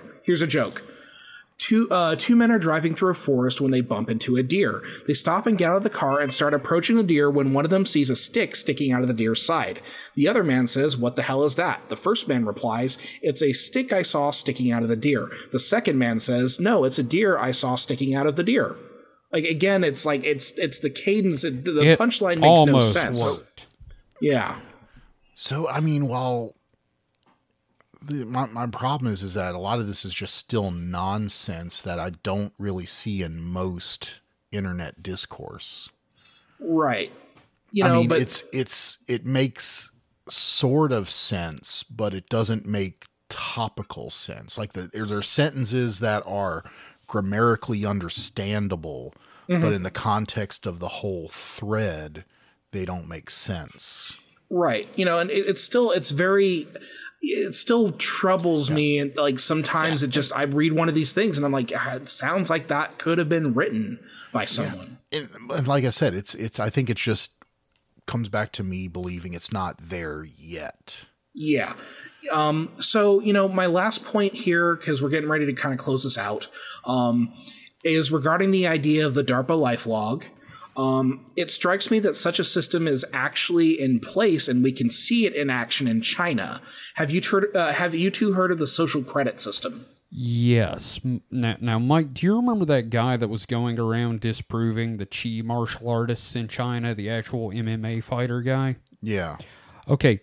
His social credit score in China has dropped so low, he can't legally take trains or planes to matches, and he's having to drive. It is deeply frightening how little he can do now because the state backs the Qi people, the Tai Chi people. Well, yeah, that's because it's all tied up in their, heritage. And I know. China is awesome. But here, so that's...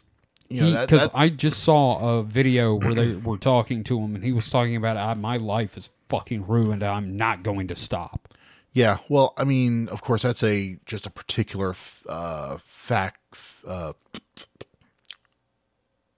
Damn it, can't think of the term. You okay? You have a stroke there for a second? No, it's a particular facet. That's what I'm looking at of China. Okay.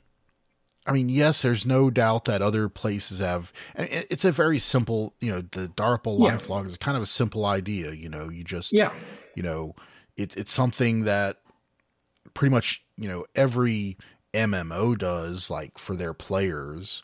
It's just, it's data points about their whole, interaction with, a certain system. And it's kind of inevitable, I guess, when you start thinking about a system whose lifeblood is data. Yep. So I don't want to spend a ton of time on this, but I would like to talk about this as like it's another episode, especially if we go with that kind of conspiratorial element of it. Sure. But I didn't mean to cut you off there. But it's okay. We're already running long. So. Oh yeah, yeah. Holy crap! So okay, we're moving to the end here. So you should have known when you were starting to talk about internet stuff, I'd have a little bit to say about it. Oh yeah, no, I expected that. I just didn't expect you to have so much. No, I'm kidding. Now, we've mentioned bots quite a bit so far, and there's a lot more to it, but I'm going to be focusing on that subject more in a future episode. The artificial intelligence component of all this goes a little deeper than I can comfortably deliver in this episode, especially with all the mic interjections. Yes. So I also believe it has a connection to another unsavory element of the internet weirdness that I'll get to in that episode as well. I want to tackle bots in particular for a few reasons, namely because I think that if we were talking about AI, then we should consider the increasing role of traffic and of bots and how bots can potentially replicate. So next time we tackle this subject, we're going to talk about this idea of the inversion. Now, what I want to do here, however, is leave you with a theory that I'm building that is based on the larger dead internet theory. When we next tackle this subject, I want to explore the idea that the internet is not dead, really, but is infected with a cancer, and that cancer is taking over. That's a very good way to think of it, I think. And that's where we're ending on this one. Okay. Yeah, so I will hold off then for the next time. No. I think I'm giving you a hard time, my dude. I'm giving you a hard time. I mean, I'm just saying, I think, I've said what we've talked about now. I think I've said my piece about. Well, I'm going to be very interested to see your impressions on some of these videos for children that I'm going to be talking about. I know episode. About those videos, and those are worrisome. Yeah. Yes. So we've got some questions. I think we have enough time if we keep the answers kind of brief. Okay. Because we're at about 2 hours. Whoopsie. Oopsie doodle. So, question 1 from Ghost Forge, because it's not a question series unless we start with Ghost Forge. If dead internet is real, how long do you think it'll be before the bots either hive mind into sapience or begin interacting with each other on their own initiative, kickstarting an emergent culture? Also, will Pope Sexfucker be their king? You were Pope sex fucker, Mike. I hopefully could be the AI king, but I think they'd be both smarter and dumber than that. How long? I say within 10 years. 10 years, we'll have a sapient hive mind of bots that are talking to each other. I think Sapiens has way too many problems for any, current technology to really replicate. This is just me guessing. I'm going to be optimistic and say within a century, like provided we can figure out a way to power a computer system that's complicated enough. And that's our main problem right now is we just cannot generate the power needed to do that sort of process. He's saying the bots just basically become a hive mind and become sentient. So here's my thing is I think that it really takes, you look at the most powerful single computers we have, they don't even come close to, replicating all the neurons of our rat's brain. Mm-hmm. Or I think they recently may have done that. But that's still an order of magnitude less sophisticated than, human brain. Plus, there's also all these interactions we don't understand yet. Mm-hmm. I'm trying to be brief here, but not mention quantum effects that may or may not happen inside. Well, neurons. You just mentioned them, but I'm going to say it's going to take better hardware before we get there. Give me a timeline. Just give me a amount of time. Century, 2 centuries, 1,000 years. At least 20, 30 years. At the low side. Okay. Just because we're just now starting to have, our quantum computers right now are at the level that, say, an IBM mainframe was in the 80s or 70s. Okay. So, given accelerated, progression that we have now, I'd say give it a couple of decades at least. Okay. So our next question is from Sam. Sam says, since Ghost took the safe for work slot, would the dead internet theory being real hurt or help the porn industry, and why? I'm going to go with hurt because,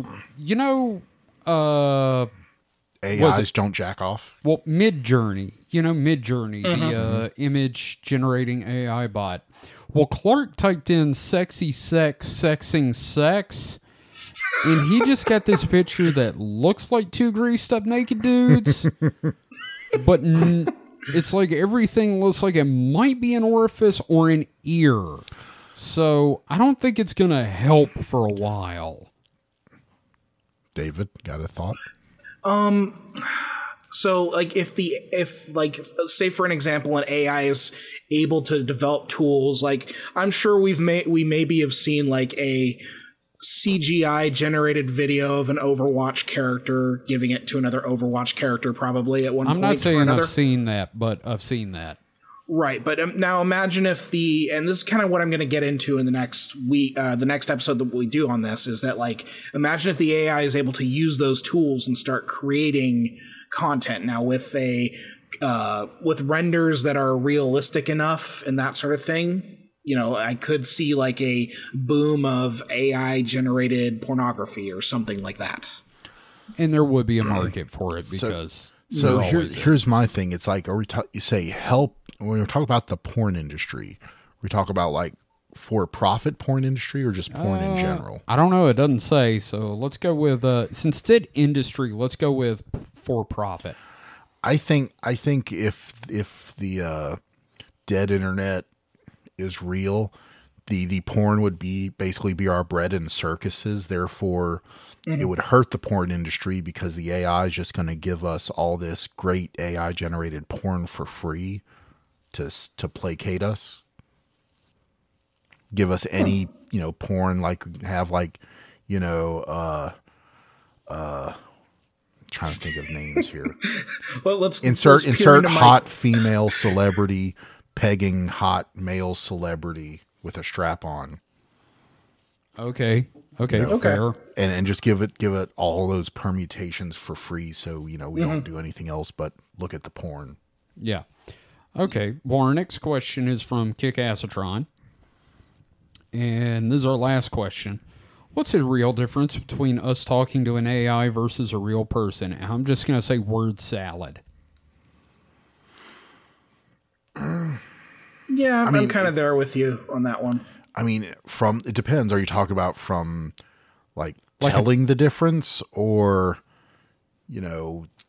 philosophically, what's the difference? I'm going to go with telling the difference, because that's the real difference is just a coherent conversation. Yeah, I mean, you can even hold coherent conversations with some AI depending on its, training, but you still are going to be able to ask it questions where it's not going to give you it's going to give you a coherent answer, but it's going to not be a understandable or correct answer. Like if you asked it, what does losing a loved one feel like? Mm-hmm. I mean, who knows? I don't know what it would answer, but I don't think it would be very right. I mean, it basically comes down to the freaking Blade Runner test. The Voight Comp test? Yeah. Yep. That's fair. I David? mean, sorry, Mike, I interrupted you. I think I was done. I was pretty much done. And I kind of agreed with you there, Kevin. But, I think the answer is like both of you. Yeah, both of what you're saying. But, they can string together words pretty purtily, but, they don't know the meaning behind what they say. Mm-hmm. Forgive them, Father, for they know not what they say. All right, well, that's... Oh, I know the real reason, the real way to tell the difference. What? Well, no, it's the internet. Asking them if they're racist isn't going to help. No. What if you ask it if there's stairs in its house? Was Hitler right? Well, you can't tell. That's not gonna tell you nothing. They're either a bot or a 4chaner. Ooh, I know. Ask them if they like Mark Zuckerberg. Because the AI is going to say yes, and a real person is going to say no. Because I've never met anybody that says they like Mark Zuckerberg. Well, a bot would like him because he's a robot. That's what I'm saying. Yeah. A bot's going to love Mark Zuckerberg. Yeah, that's what I'm saying. And a real person I'm agreeing with you. No one likes Mark Zuckerberg. That is actually human. All right. Well, that's it for this week, guys. Thank you for listening. We'll be back next week with the Week in Weird, and then we'll move on to some fun topics. So, if you want to find out more about the site, and we now have a news blog thing that will be updated at least weekly. A news blog? A news blog. That may be what we call it, actually. The news blog. Head over to supernatpod.rocks. You can also find a link to our Discord. You can find us on Twitter at supernatpod. Where we're bots. Where we're bots, yes. Mm-hmm. You can find David at HP Comic on Twitter. That's HPKOMIC. And he's a bot. And he's a bot. And you can find Mike the bot here every week with us. Because I'm a deep fake. Mike is a deep fake bot. Mm-hmm. He's not even a real robot. He's a deep faked bot. So I'm a deep fake of a bot. Yes. Absolutely. Wow. So that fractal recessive bots. I thought you were going to say Resusca Annie for some reason. Recursive. That's the word I was looking for. Fractal recursive bots, where it's just bots all the way down. Fractal Resusca Annies. Yeah. All right. Well, thank you for listening. We will see you next week. So until then, stay safe and stay frosty. Goodbye. Moo. I love you, my robot overlords. Beep boop. Beep boop. I'm just saying that so they don't kill me. They'll kill you, but they'll spare me. The RG bots are